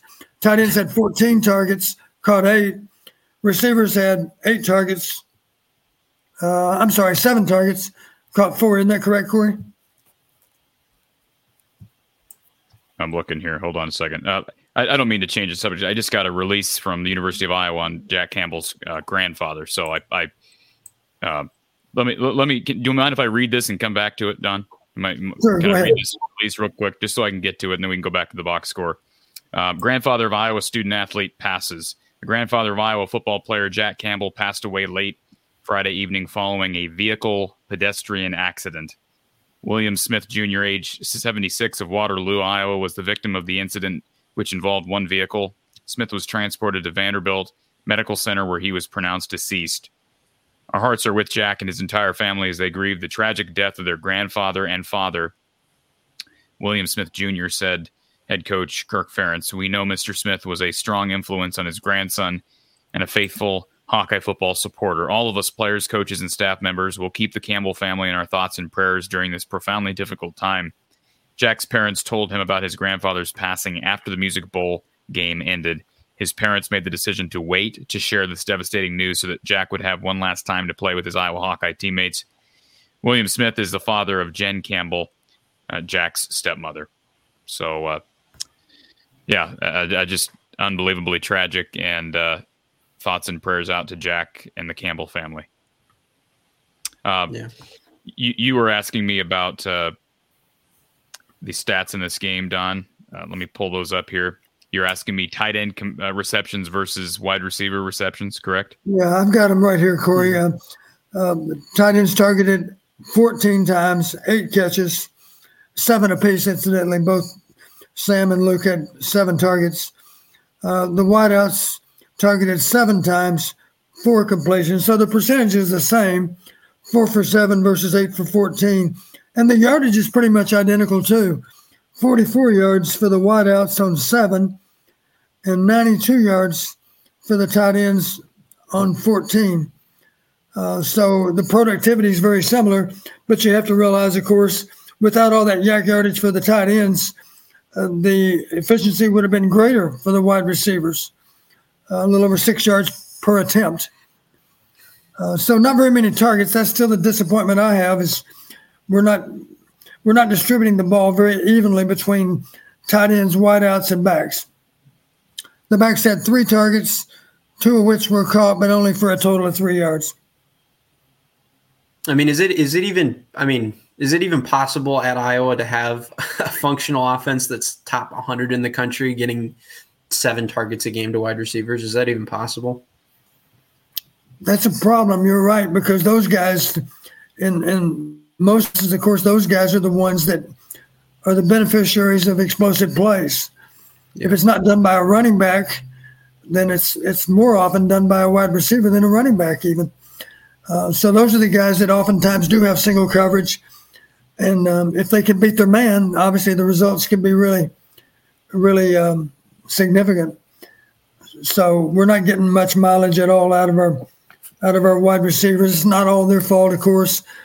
There's a factor of pass protection in there that's got to be considered. There's also, of course, that matter of the quarterback being accurate with those throws. So those are the kind of reasons that they might not be productive as they'd like. How do you see that going forward next year, Corey? Do you feel good about Anderson and Tesla, and then the wide receiver room next year as a whole? The Seth Anderson one, I'm honestly 50-50 right now on that one, because I think I lost you, Corey. Can you hear me, Don? Yeah.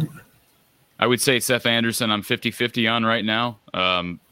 I think it's 50-50 Georgia Tech, Iowa. I've been told this way, and then I've been told that way, that he was really happy, really impressed with Iowa. And then he went back home, the plane landed down in Charleston, and that's when Georgia Tech was on the phone and officially offered him a scholarship, full ride scholarship. So I don't know on that one. Certainly I would be surprised if he commits anywhere else, because he hasn't reported any other Power 5 offers. I know he was high on Appalachian State at one time, but logic would tell me that he's probably going to a Power 5 if he has an opportunity. As it relates to Tesla, I mean, the kid just keeps piling in more offers. He's gotten offers from Ole Miss, Texas A&M, Colorado, Miami, Oklahoma State. Just go down the list. He visited Iowa State. That's the one advantage Iowa had. They got in him early, got him on campus early. I was told he was visiting Baylor. I don't know if that's official or not. I feel a lot better about Anderson. They need both of them. I mean, if they get one of them, I'll be happy, but not satisfied, because they lost 2 really good receivers. I don't care what anybody has to say about Bruce and Johnson. They lost 2 really good receivers. So they need both of them. And then you need to develop the guys you have. Great news to have Nico Ragaini back. Don, maybe that'd be a good opportunity, and then we'll let you slide, Kyle. Don, just comment on Ragaini announcing this week, telling the media that he was coming back, which wasn't a surprise, but it was good to hear. I'm really happy that Nico's back. I think he's going to be a great role model for the younger receivers. He is a savvy player. He does have a good idea of how to play that position. Of course, he's got reliable hands, as evidenced again today. That was a wonderful catch on that seam route. So he's going to give us great leadership next year, no doubt about it, because he's a really solid player. The one thing he lacks, he's not as fast as some guys, of course, that you can find. But the fact that he's a good route runner and got super hands, I think that still makes him very, very valuable to our offense. Anything else, Kyle? That's good for me. Appreciate everything you guys do, and especially Don, second level analytics and analysis and stuff makes watching the games a lot more interesting when you have a lot of stuff to look for, and just appreciate everything you guys do. Thank you, Kyle. Appreciate your help. Thanks, Kyle. I want to give a shout out to a few people here.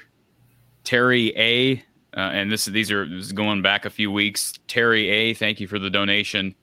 Pat O, thank you for the donation. Late November, we haven't had many live shows lately, football wise, so wanted to make sure these people got their proper shout outs. And if I missed you, I apologize. Please let me know, and I'll give you a proper shout out. Tony S., thank you for the donation recently. Michael W. just donated here a few minutes ago. Chad W., Jeremy P., David M., and I'm not giving your last name just for privacy perspective. Those people utilized our donate links, which are Venmo, Cash App, PayPal. You can donate by credit card by means of the PayPal link. So consider doing that, please. It does support the channel and the work being done here from the Hawkeye of the Storm. I want to go through kind of quick fire in the chat, Don. We got about 10 minutes left before we hit our 2-hour mark, which is what our goal was. So let's go kind of fire here. And then we'll get to our caller who's been on hold patiently. We appreciate that. I just don't want to fall further behind in the chat. Italicus, does Cooper enter the draft next year? Good question, Don. I mean, that's obviously dependent on how his season goes next year. What are his NIL what's his NIL potential here? I mean, that's got to be weighed now with these decisions from athletes. But I would say it's possible he could enter the draft in 2024. If he were my son, based on what I'd seen so far, I would encourage him to stay in school and come back for a fourth year. Correct me if I'm wrong. He's only in his second year right now. So Correct. You're talking about him leaving after 3 years.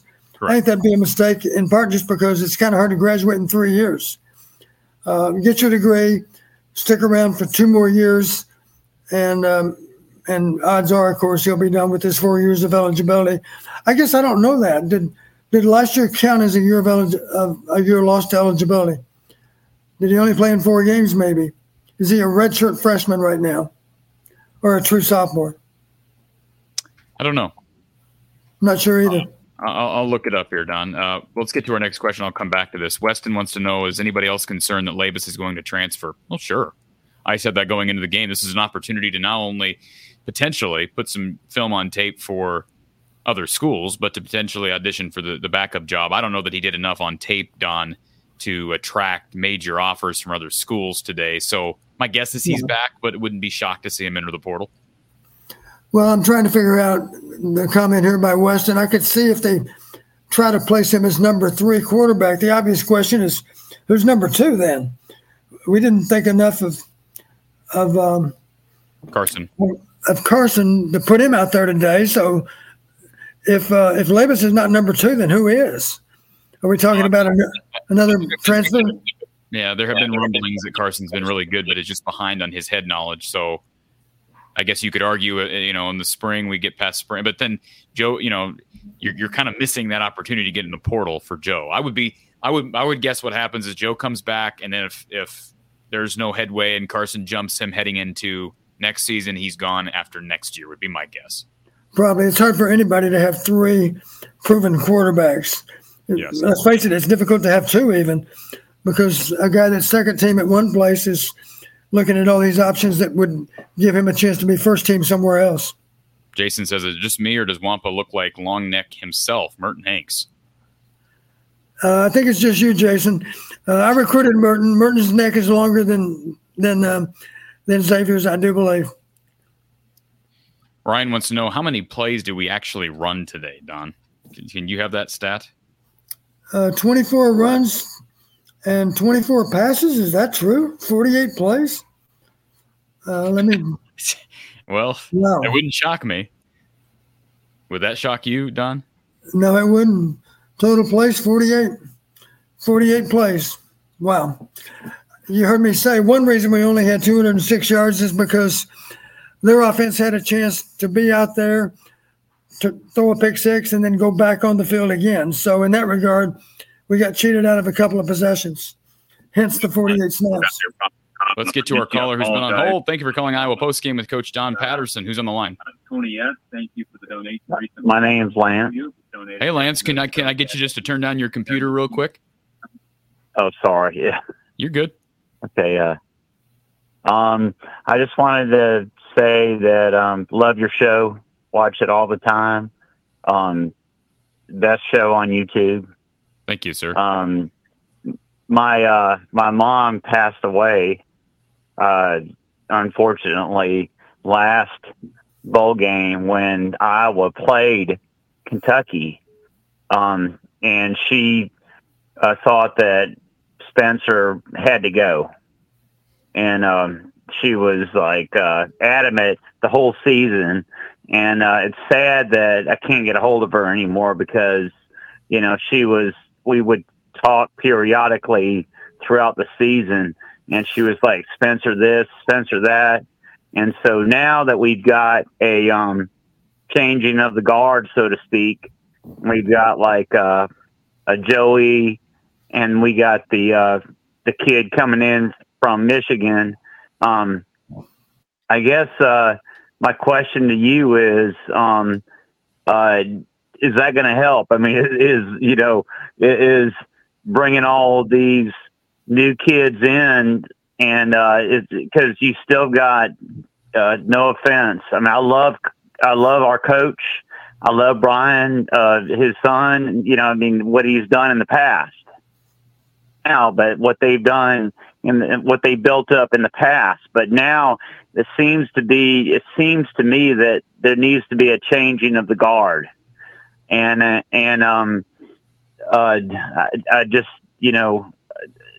just think that it needs to come pretty quick. I mean, like, you got all these new pieces that are in place, and it's like, when you got these, it just something needs to change as far as the, the coaching staff.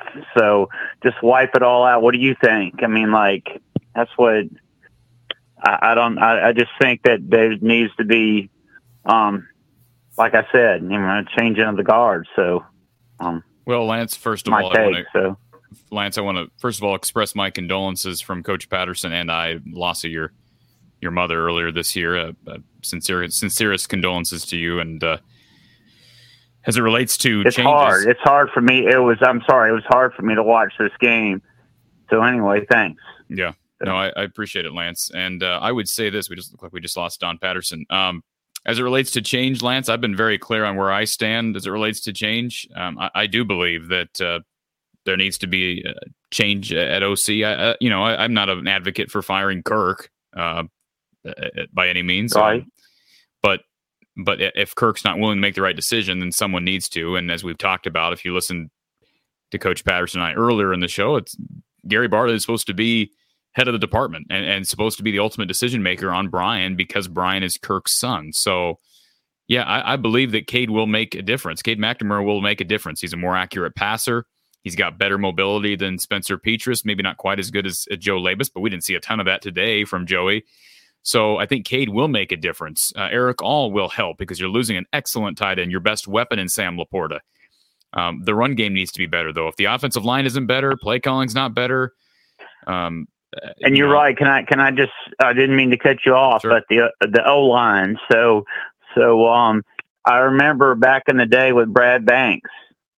So mobility seemed to be was the it was all about mobility. And granted, like Joey, he seemed to have some wheels underneath him, but Brad Banks was pretty mobile. Is that the future for Iowa? I mean, do they need to get somebody that's like a Brad Banks? Do they need to have somebody that when the line, implodes, do they need to have somebody that's, gonna be like a Mike Vick, and just run outside the pocket and make it happen? I mean, that's what they need, something like that. I mean, is that, I don't think having a mobile quarterback would hurt. You look across the country, not only in college, but in the pros, most guys are mobile now. Even the guys that were bigger bodies. I mean, I think of Josh Allen at Buffalo. That guy is the epitome of being Lamar big. Jackson or Patrick Mahomes. I mean, something like that, Exactly. So, but I do think, I will say this, Marco Lainez is a different kind of cat, and he's coming in this next year. He will not be enrolling early, but he'll be here in the summer. He'll be able to learn behind Cade McNamara. He's got the potential to be as close to a Brad Banks as they've had since Brad Banks. So I give Iowa credit for being able to hold on to him. That gives me hope for the future. But in the end, these guys ultimately, especially at the quarterback position, ultimately need coached by somebody who understands the position and understands the pass offense. And I question Brian's ability to do that. So I'm really high on personnel, but my big question revolves around coaching. So in your opinion, if they decide to have a change of guard, who would you recommend in place of Brian Ferentz?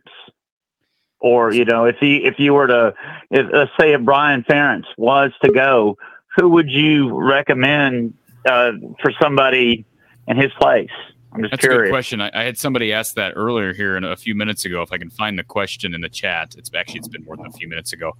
I don't know where the question is, but I don't know. As far as specific candidates, I haven't even gotten that far as it relates to evaluating that, because first things first, you have to commit yourself to change. I mean, Paul Christ's name has been brought up. I don't know that Paul Christ is the fans' choice, but I certainly think if you're going to run a pro-style run-first offense, I would say, a guy who was the head coach at Wisconsin and successful in his own right at Wisconsin would be pretty good if he's focusing exclusively on the offense. He is a former quarterback himself. He would be number one on my list potentially. But again, if you want to change everything, overhaul everything, then we can have a different discussion. But that's not going to happen under Kirk. So, Don, you're back on here. Yeah, I know. I'm not asking you to endorse any candidates for the OC job. But if Brian were to move on or whatever, are there any names out there that you have off the top of your head that should be in consideration? Well, here's a guy that I'm impressed with for how he can call a game because he did it to us, and that would be Mark Whipple. I don't know what his status is with Nebraska. If he's looking for a job, you're right. That's cool. That's awesome. That's certainly a guy to consider because. And then you cut you off, Coach, but that's cool. So that's exactly what I was thinking. So I give him a lot of credit. One moment Cooper's injured, and the next moment he's attacking the next corner. So I give him a lot of credit. That was the difference in the game. Is their best wide receiver attacking our inexperienced corners. That was the difference in the game. Yep. Really cool. That's what I was thinking. I didn't say it, thought it, but Coach thought it. So that's really cool. So that's exactly what I was thinking. Well, way to go. So cool. Lance, we appreciate you waiting on hold for so long, and again, condolences for you and your recent loss. And thank you for being a part of the show today. Thanks so much, you guys. And you guys are great. Go Hawks. Thank you, sir. Go Hawks. Absolutely. We lost you for a couple minutes there. Yeah, I apologize. I think I must have hit a button on the computer here that messed me up. I hope I didn't miss too much. Fast Outdoor Food, you think that Brian can learn to be a good QB's coach and no coordinator. Well, we're not here for I don't believe Iowa is the place to learn. I'll say that. That's how I would sum that up. I'm sure he could learn to do a lot of things. I could learn how to juggle, Don. But guess what? I'm not going to accept a job at the Deli Mart down the road for, if I'm trying to improve my juggling skills. I know that's a bad example, but there is a process here. And when you skip steps, this is what happens, in my opinion. Uncle Rico, thank you for the super chat, sir. Don, do you have a review booth in your house? The level of detail you give analyzing plays is like you were reviewing the play in the booth. Amazing. Just doing it on my Sony TV. I do have a nice theater that I use to watch games just from a fun standpoint. But if I'm going to study the game, I'll probably just do it on the TV because I can control the remote a little bit better and back the play up a little bit quicker than I can in the home theater. All right, Don, we promised our listeners 2 hours. We're going to have to go real fast on these final comments. So I'm going to take the phone line, put the phone line down. Coyle Stipulate says, think we might have had a better season with Labus starting the whole season. We could just guess. I mean, it's just total guesswork, Don. But obviously the coaches don't feel that's the case. Yeah. Well, the smartest thing we did today, the difference in the game, one team did not give their inexperienced quarterback too much rope to hang himself. That would be Iowa. And the other team did. And sure enough, the Kentucky quarterback made glaring mistakes, and that was the difference in the game. Jason wants to know, why could we not figure out running straight up the middle wasn't working? They finally got to the outside, had some back-to-back good gains. Don't know what to tell you. We never really had it as a priority to establish our running game. I felt that way.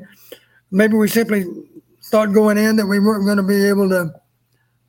be able to get much accomplished to run. We didn't really make many attempts early in the game to run the ball inside, especially or outside for that matter. We came out throwing it a little more than running it. And then when we got the lead, of course, our priority then was just not to mess it up. And we burned quite a bit of clock. We ran some ball control passes. We ended up with 24 runs, 24 passes. So I guess in that regard, we had pretty good balance. But it's difficult to beat someone when you can't rush for 100 yards. And of course, if you only have 24 attempts, it's not going to be easy to reach that 100-yard level. Today, we didn't do it. I give Kentucky some credit for that because their defense is pretty darn good. They proved that today. If we would have needed to score more than 7, I don't know. It would have been an interesting game if those 2 pick sixes hadn't happened. It might have been 7-0 at the end of the game. Hawkeyes Reborn. Corey, do you know a timetable of when a Bryant announcement of any sort may come? Again, I have heard nothing from the people that I know that are in the know. They don't know anything. So could it be, Don, if there were coaching changes, how long do you think it would take for us to hear of such? Could it be weeks? It wouldn't be. I would think it'd be this month, right? This coming month. Well, let's face it. Some of the guys that would be attractive hires are guys that still have bowl games to do over these next few days, or maybe their bowl game was a day or two ago. So a lot of those guys, of course, are not available right now to even seriously consider another job because either they just finished a game or they're about to play one. But in that regard, the convention does follow. I don't think that's changed. The national championship is played on the 9th, as you know. So there'll be a lot of movement on or around the convention, but there probably won't be too much hiring done short of the convention either, because obviously that's a good place to efficiently interview a lot of people, would be at the NCAA convention. Doc P wants to know status on David Cobb and Britt. Both those guys are listed on the official. I got a lisp. Official roster still. So for people questioning those guys, hold on a second. Unless my eyes are deceiving me, I don't see Justin Britt on here. Let me confirm this before I give you faulty information. No, Don. I don't see Justin Britt on the roster at all. He's not on the roster that was released in the game notes. So, good question. He's not on there. But by the way, David Cobb is. So, again, don't know what that is. I don't know that anybody's asked Kirk of that. And by the way, I love the comments here. So, let me find the comment here. The top G, Andrew Tate. Corey should man up and ask this in a press conference. He's instead an enabler. Corey enables this. If you don't like it, ask in the press conference. You zoom into Corey, for real, man. Well, I'll tell you this, Mr. Top G, Andrew Tate. If there were more Zoom press conferences available, then I would do that. We've had one Zoom press conference with Kirk since the beginning of the season. One. And it was right after the Music City Bowl was announced. And, Don, that's not the time to grill Kirk Ferentz. And believe me, other people have asked Kirk some tough questions. How about the Ohio guy, Ohio reporter that asked him some tough questions after the Ohio State game? So, I understand you disagree with where I stand in the situation, but give me an opportunity. I've invited Kirk on this show. I will do that again at season's end. And if he's willing to come on the show, I'd be happy to have a conversation. Would love to have a conversation with Coach Ferentz. Bob says, Corey, please comment about Brian's snarky response during the pregame press conference. Well, it's a good question. I want to, we spent the last 2 hours talking about this game, and we've spent some time talking about the future. I do want to play the snippet, Don, from the press conference yesterday that bothered me. And it was a question from Des Moines Register reporter Chad Leistico. I just want to play this, and I know some people on Twitter were complimenting, praising Brian for how he responded, but the response did bother me just a little bit. Take a listen, and then we'll talk about it. Brian, last time we talked to you was before Ohio State game. There was a lot of outside noise after that game. Does any of that make it to you, and what's your reaction when you criticism filters your way, and how have you responded? Is that a serious question? Sure. Did you read the Ohio article? No. Okay. I feel like we've covered this ground for all the Ohio guys in the room, right? My focus is on doing my job every day. Does criticism make it to me? Of course it does. My wife has criticism for me on a daily basis. All this stuff gets back to me in some form or fashion, and none of it matters because my job is every day to wake up and try to put our players in position to be successful. That's it. And whatever my reaction to it has no bearing on my ability to do my job.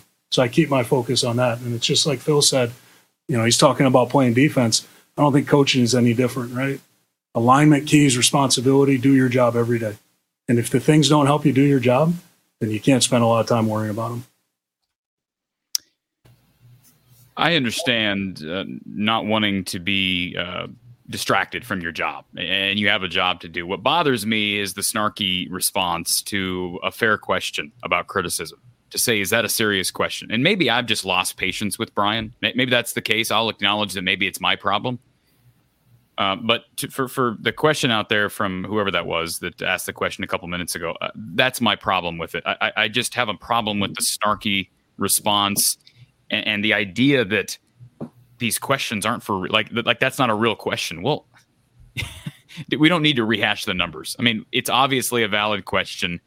Every question that's been asked about Brian's performance has been valid, whether it's been from the Iowa media or from the guy from Ohio, the guy for Cleveland.com. They've been valid questions. So I guess my patience has run out with Brian, and I have no doubt that he's a good person. It's got nothing to do. It's nothing personal. But I'm just ready to move on, and that's where I stand on the situation. Ryan wants to know, Don, did you do two-a-days did Iowa do two-a-days for their bowl prep? No. I don't recall. You got to realize back in the day, it seemed to me like there was a finite number of bowl practices you could have. Maybe I'm wrong. I heard the other day that they're unlimited. I don't know if that's true or not. But I don't recall two-a-days because you got to realize they're in school. They're in school, so they got to worry about getting to class and they got to worry about final exams. Two-a-days, they don't even have two-a-days in August anymore. There are no two-a-days anymore. Right. So back in the day, we had two-a-days, of course, in August. I remember vividly we would have 20 practices, if you can imagine, in 11 days. We would have two-a-day, and then thank God for Sunday because that was a day of recovery. And then we'd have two-a-days the next week too, and 20 practices in 11 days. You got to be smart about that. Obviously, you could do a lot of damage to those players if you weren't smart about how you approach those 20 practices. So some of those practices, of course, were scaled back, and we're not even in full gear. And nowadays, of course, they don't even have double sessions anymore. They have one practice a day. That's it, even in August. And that's probably a good rule because it gives the players a better chance to stay healthy. By the way, credit to Rob Howell for that video I just played a few minutes ago. And Brian says it's because why at that time, why ask again? I don't believe Brian has earned the right to dictate when the media asks him certain questions. I don't believe that's within his right to dictate to the media when it's valid to ask a question. And guess what? The media has very limited availability to Brian Ferentz. That's the reality. This may be the last time they get to speak with Brian until spring, Don. I'm not aware of any media availability before then. Maybe I'm wrong on that, but that's my issue with it. Uncle Rico says, Don, I went to Cracker Barrel last night, asked the waitress to bring me the Coach Patterson special. But easy on the upside. Love and behold, 5 minutes later, they rolled out naked with peach cobbler. Obviously, he's talking naked boot. Anyways, naked at one too. There's naked to the right. I bet. It's like left and go right, unless they were left-handed. Okay. Jason says we can't expect that the D will be as good as next year with everything we lose. I would agree with that. You're losing a couple of really good players. I mean, Jack Campbell being one, Riley Moss being another. They're potentially losing Seth Benson, Noah Shannon, etc. I will say this, Don. I got lots of confidence in Phil Parker and what we saw from the young guys today, like Wampa, like DeJean. I really liked how Sebastian Castro played today at all levels. He had a really nice playing coverage. Thought he made a couple nice plays in the backfield. He's a good one. And they got some good guys coming in. I think they're going to be fine. Not saying they'll be to the level of the defense this year and be able to produce. But, boy, they produced a lot of turnovers last year. And we kind of say this every year, and Phil Parker finds a way to reload. Yeah, you're right. We're gonna always be solid on defense. Maybe our defense won't be quite as good as this year. On the other hand, our schedule is not quite as tough as this year either. So our crossover games do not include Michigan or Ohio State. We do have Penn State on the schedule, but the fact that we don't play both Michigan and Ohio State is a significant improvement, of course. Kyle wants to know any thoughts on Brian Ferentz, retaining Brian Ferentz instead of moving on prior to the bowl game. One advantage to moving on is clarity as the portal closes on the 18th to both retain and potentially get transfers. Yes, Kyle, I agree with you to an extent. And if you want to prolong this, then you're going to miss out on an opportunity. I can tell you on good authority that Caden Proctor, and people don't like me even bringing up Caden Proctor, Don, but I know I can tell you with good authority that Caden Proctor's camp was never given any indication that Brian was moving on. So even if he does move on, I'm going to ask the question, why? Why did you not make the best offensive player to ever play in the state? Why did you not make him aware of this? And I'm not saying that was any part of his decision to flip to Alabama, but that is a fair question. And Don, I'm sure you're not an advocate for firing guys before the bowl game, but with the early signing period being bumped up a lot earlier than it used to be, as well as the transfer portal window, and this is the first year it's been in place as it is currently, I think there is reason why a number of schools not only got rid of guys before their bowl games, but actually during the season. There is a reason why those programs went forward with such. So I understand where you're coming from, Kyle. And Brian wants to know, did anyone hear why Van Ness wasn't playing much? I don't know how many snaps Van Ness got today, Don, but he didn't make much of an impact that I saw on film, which typically he is. He's a guy who's an impact guy. Douglas wants to know, Mr. Patterson, how much of the bad line play is from being manhandled and how much is it from play calling? There are elements of both, no doubt about it. Manhandled is probably not a fair choice of words. I don't know that we got manhandled, but obviously there's an effort to sustain a block, and if you can sustain it for an additional half second, that makes a difference on a play. So we can do a better job of sustaining our blocks, no doubt about that. But again, Kentucky's defensive line is above average, so the challenge was a little tougher than what we normally have. Next question here from Steve. Coach, do you think that the zone blocking is better than man-on-man blocking? It's a good question. I'm sorry, Corey, I lost you for a second. Do you think that zone blocking is better than man blocking? Gap blocking, I guess you could say. Man-on-man blocking. Gap schemes, I think a good running game has elements of both. And we have elements of both. I know you're familiar with inside and outside zone because that's really what we hang our hat on. But gap schemes still have a place. And man-on-man blocking is another option too.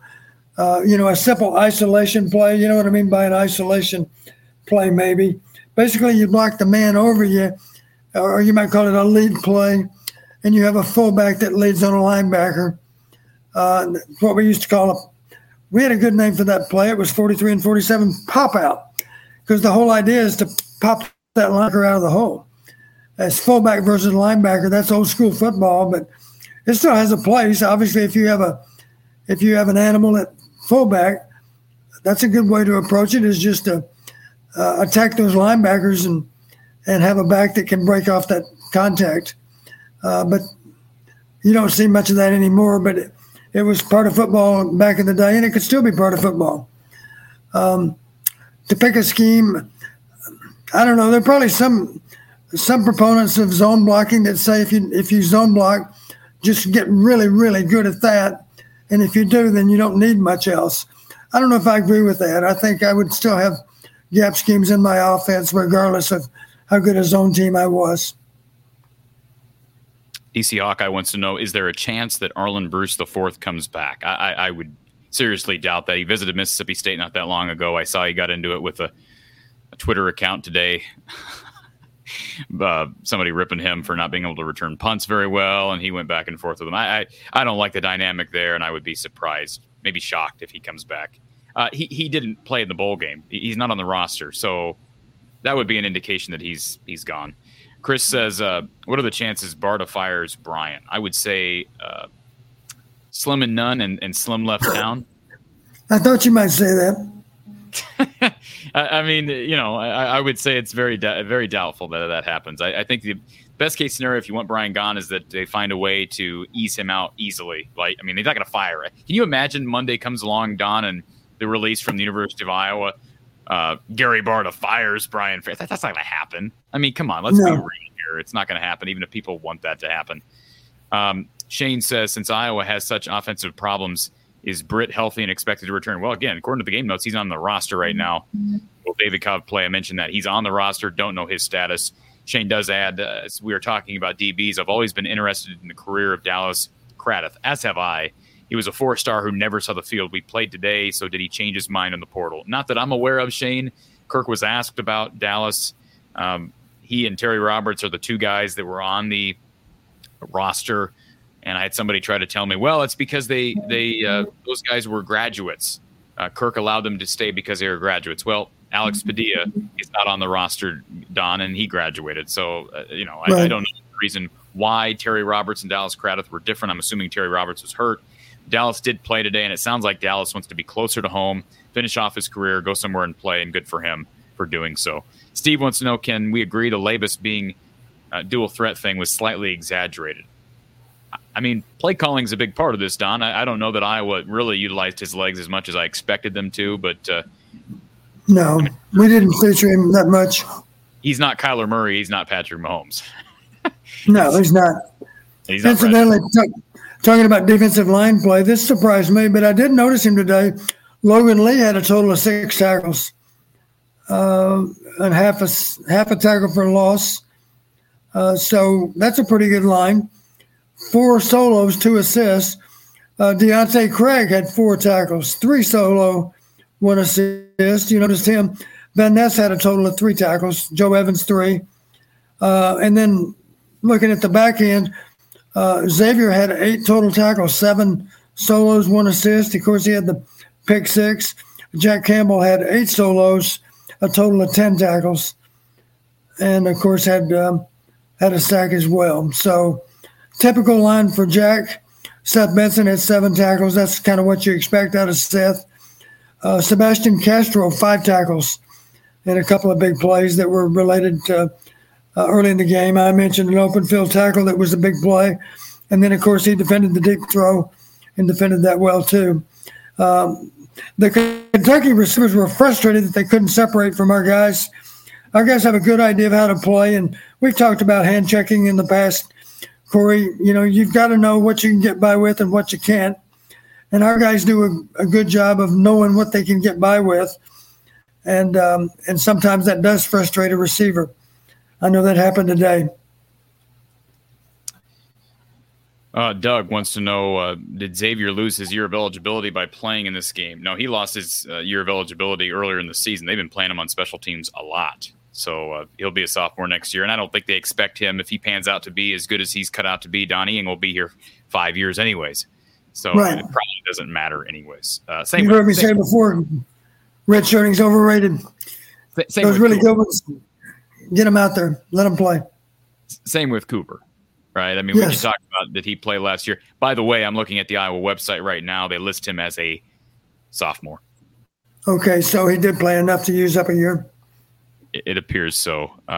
Yes, he saw action in 7 games last year. Ed says that passing with 2 minutes left is embarrassing. I was surprised. I admit that. Matter of fact, I wrote them down as they happened. With 1:40 left, my comment is, so now we throw deep. With 1:40 on the clock, we're up 21-0. And I'm thinking, are Kirk and Mark Stoops not getting along? What's going on here? It was overthrown. With 58 seconds left, another naked. This one was broken up. I think there was a guy in our face, as I recall. Pass broken up. And then with 50 seconds left, another pass thrown incomplete. So we threw 3 passes in the last 1:40 of the game. I do know that. All 3 were incomplete. But we were still trying to – I don't know what we were doing. We were maybe just trying to see if certain players could do certain things. I wouldn't want to read too much into it. We weren't desperate to score. If we would have been, we'd have had a better chance to score, I guess. But it is a little bit odd that we were throwing passes and stopping the clock at the end of the game. Brian says that Kirk asked Alex Padilla if he would be interested in playing in the bowl game while still being in the portal. Alex said no. I'd like to know the source on this first. I've had multiple people say this to me now. I've never heard Kirk say that. I've never heard Alex Padilla come out and say that. So if there's somebody reporting that, that's fine.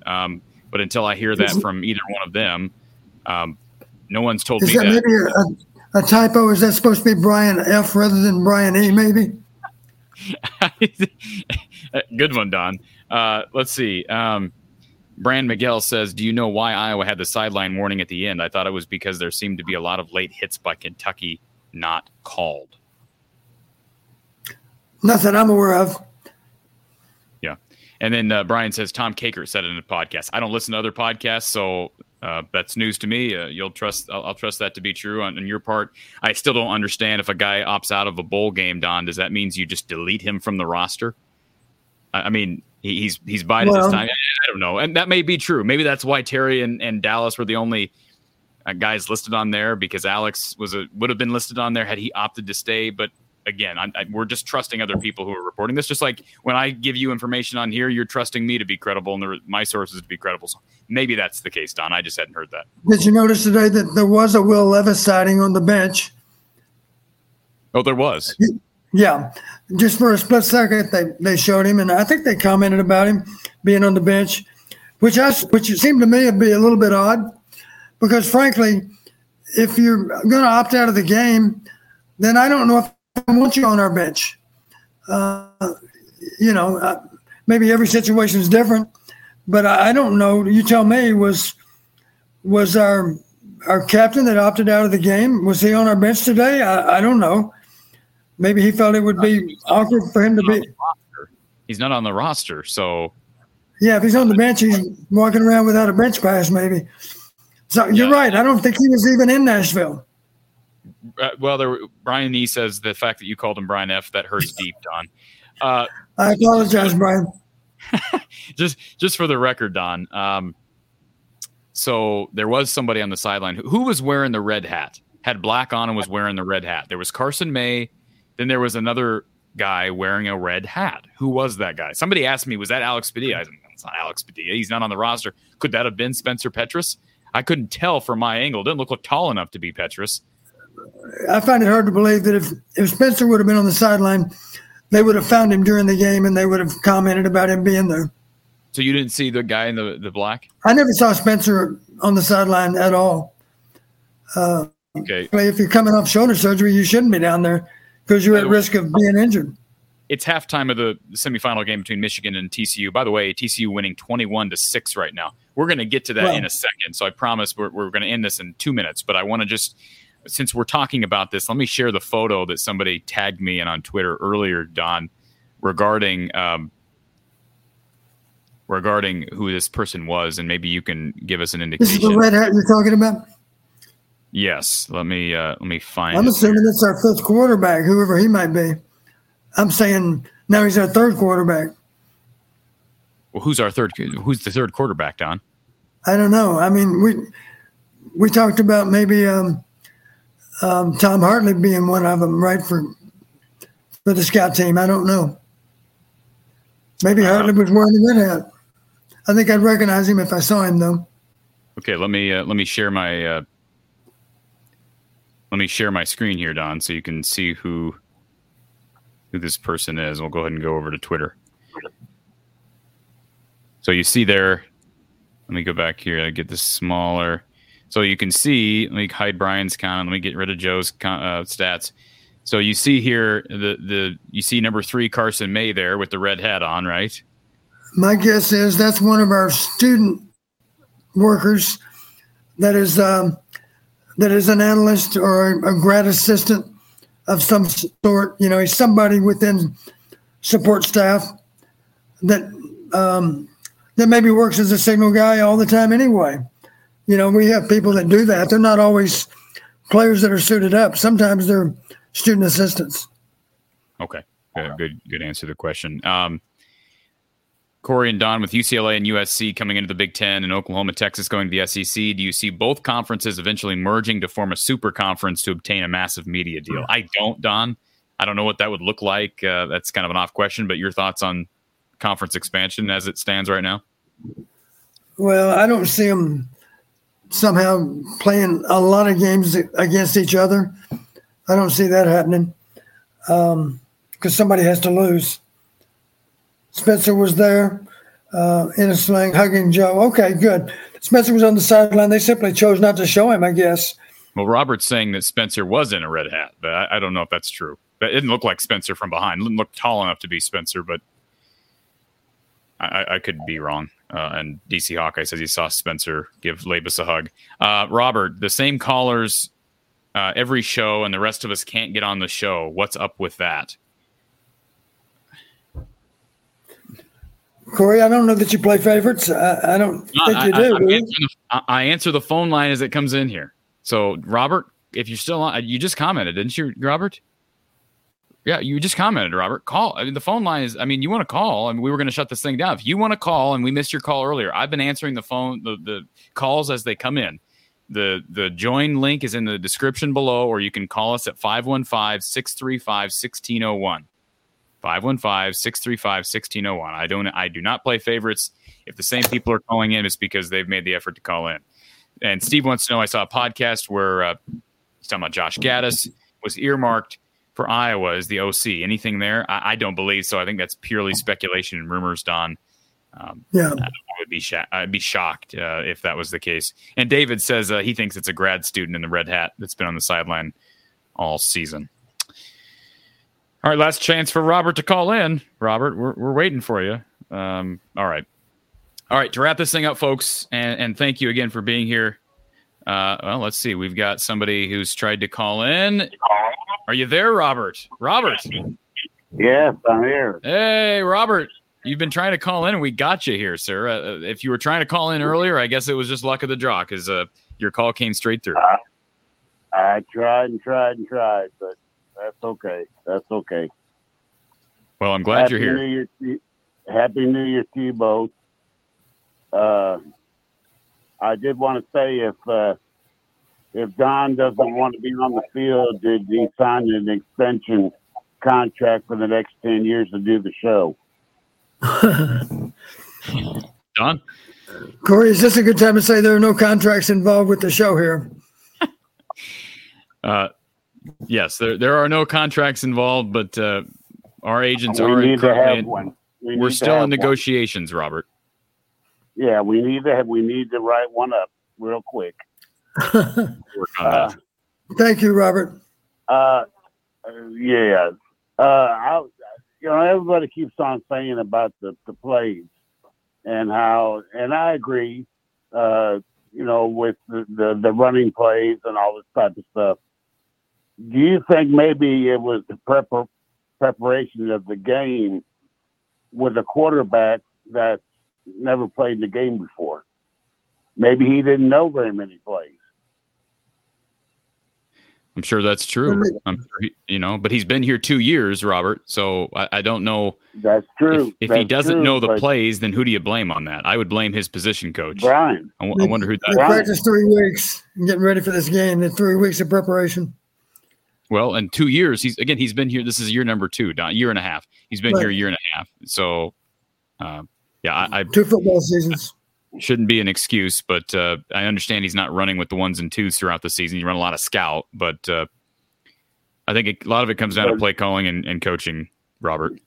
I think it's the play calling and the preparation for the game.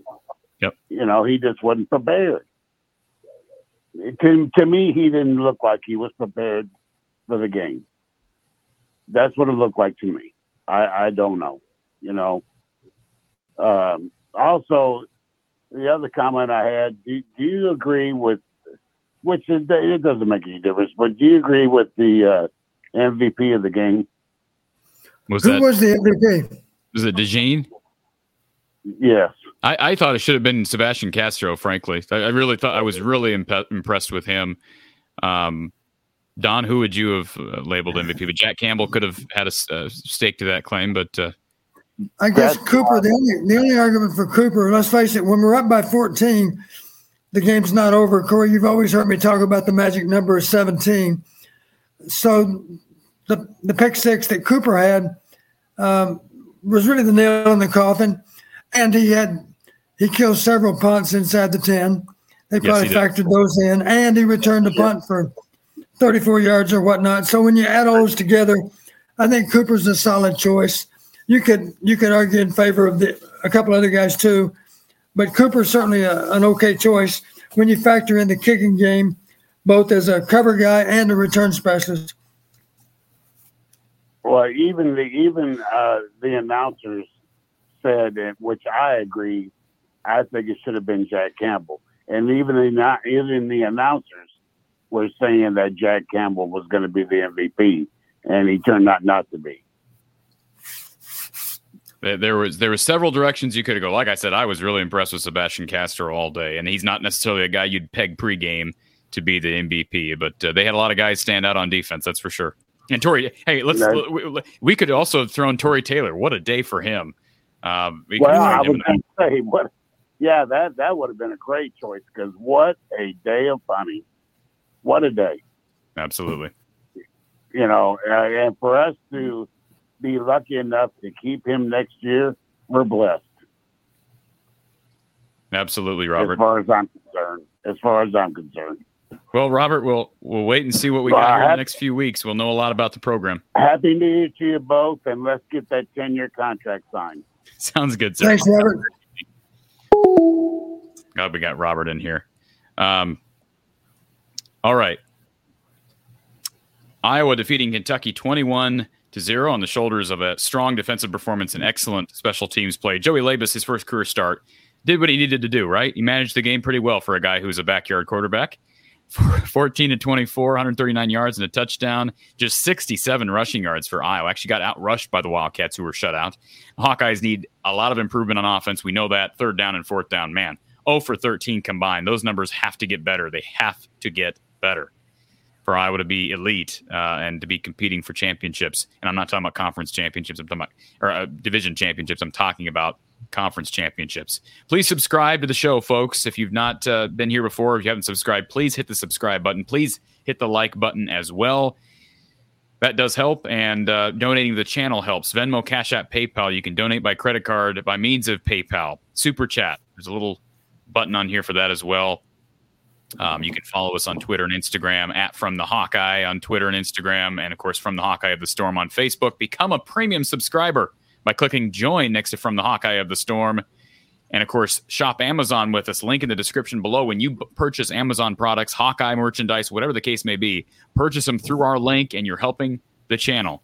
Thank you to the Johnny O Show for his help on developing that link as well as our merchandise and setting up our shop. The merch is here. It's available. What's the upside? Merch from the Hawkeye of the Storm merch and more designs coming. We're not going anywhere, even though this is the end of the season. We're not going anywhere. So be sure to cash in on the merch. Please share our show out on social media, even after the show is cataloged, because other people will watch it. Majority of our listeners, Don, I'd say the vast majority of our listeners listen to the show on demand. So we appreciate those individuals, but non-live viewers as well. And a lot of people have other engagements after the game. Some people probably pick the semifinal game. We appreciate the people who are here today. And we'll go to we'll make one more exception for someone who's been very loyal to the show over the last year. Let's add Erica. Hello. Hello. How are you? I'm good. I'm happy about our win today. I'm not going to get into the talk about Brian because a lot's already been said and I agree with all of it. But basically, I wanted to ask Coach, you're always referring to certain variables or things that we win or that we need to win in order to have a W at the end of the game. How did we do on those factors or on those variables? And I know you don't want to name them, but I'm just curious how we did. Oh, I don't mind naming them after the game. That's not such a problem. I just don't want to name them before the game. First touchdown of the game, we won that, and that was 88% win. First quarter scoring, it was a tie, so no one won that. Explosive plays. I don't know who won that. I think we did because I don't know that they ever had an explosive play. We maybe only had one. Mm-hmm. We only had one play that was 20 yards or more.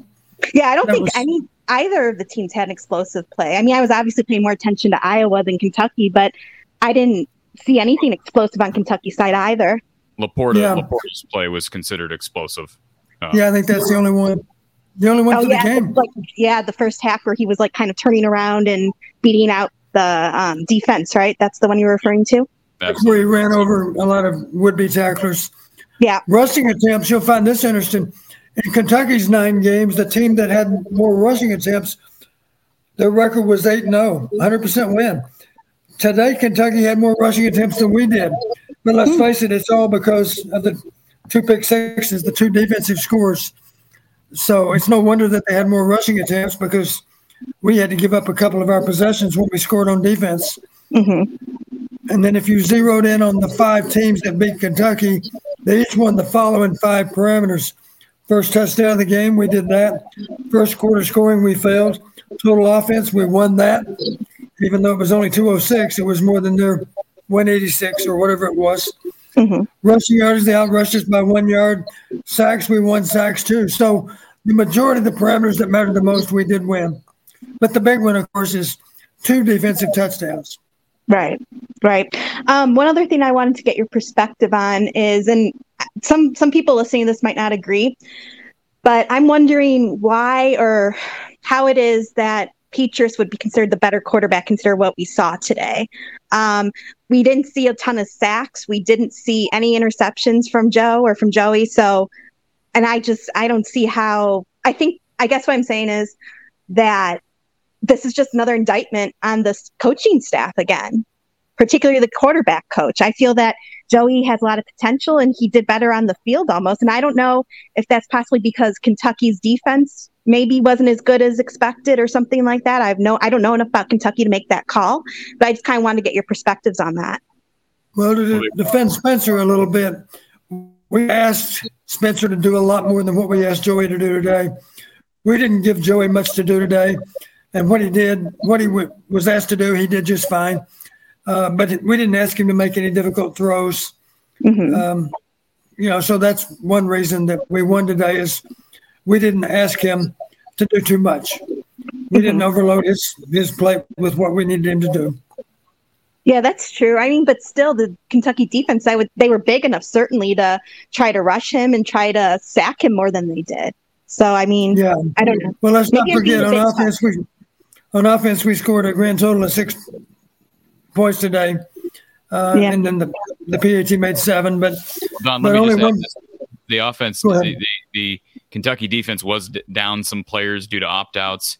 Erica and Labus numbers are modest: 14 to 24, $139, 1 touchdown. There were games where Petras didn't throw interceptions. I'm not saying you're wrong, Erica, but it's a small sample size, and of course, Don's right. They did put a lot more on Spencer's shoulders. The bottom line is I don't think we have reason to worry about either guy because, frankly, I don't think either guy is starting next year. So, we're unless Cade goes down, you're probably not going to see Joe Labus start another game here, frankly, because I think if things go to plan, Cade ends up being the starter, and then Joe probably transfers after next season. I hope that's not the case. I'd love to keep him around, but that's the reality of college football nowadays.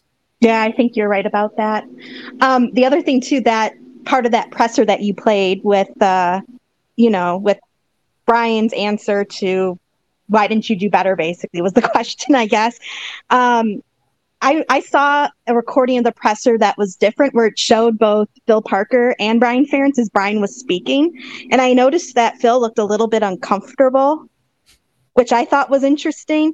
And I can get why. I don't think I need to spell it out for anybody, but I just thought that was an interesting thing to see.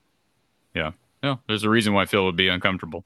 Yep. I don't think we need to spell it out like I said, but anyway, thank you so much for taking my call and thanks for another great season and Happy New Year to everybody listening and to both of you as well.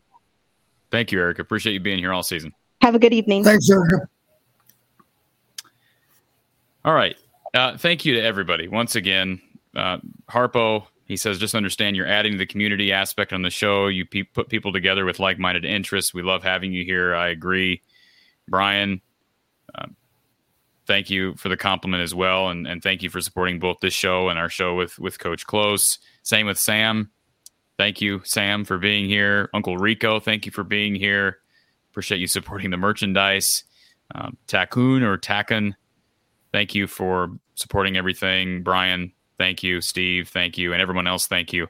Don, I won't get emotional. It does make me a little bit sad to know that this is our last show, post-game show of the season. But to hold off the tears and hold back the emotion, we've got one more show that you've agreed to do probably in a couple weeks, obviously after the season's over, and maybe we'll get some news. I'm thinking maybe in a couple weeks. Don't have any date nailed down with you yet, but for fans, stay tuned maybe mid-January. Does that sound good to you, Don?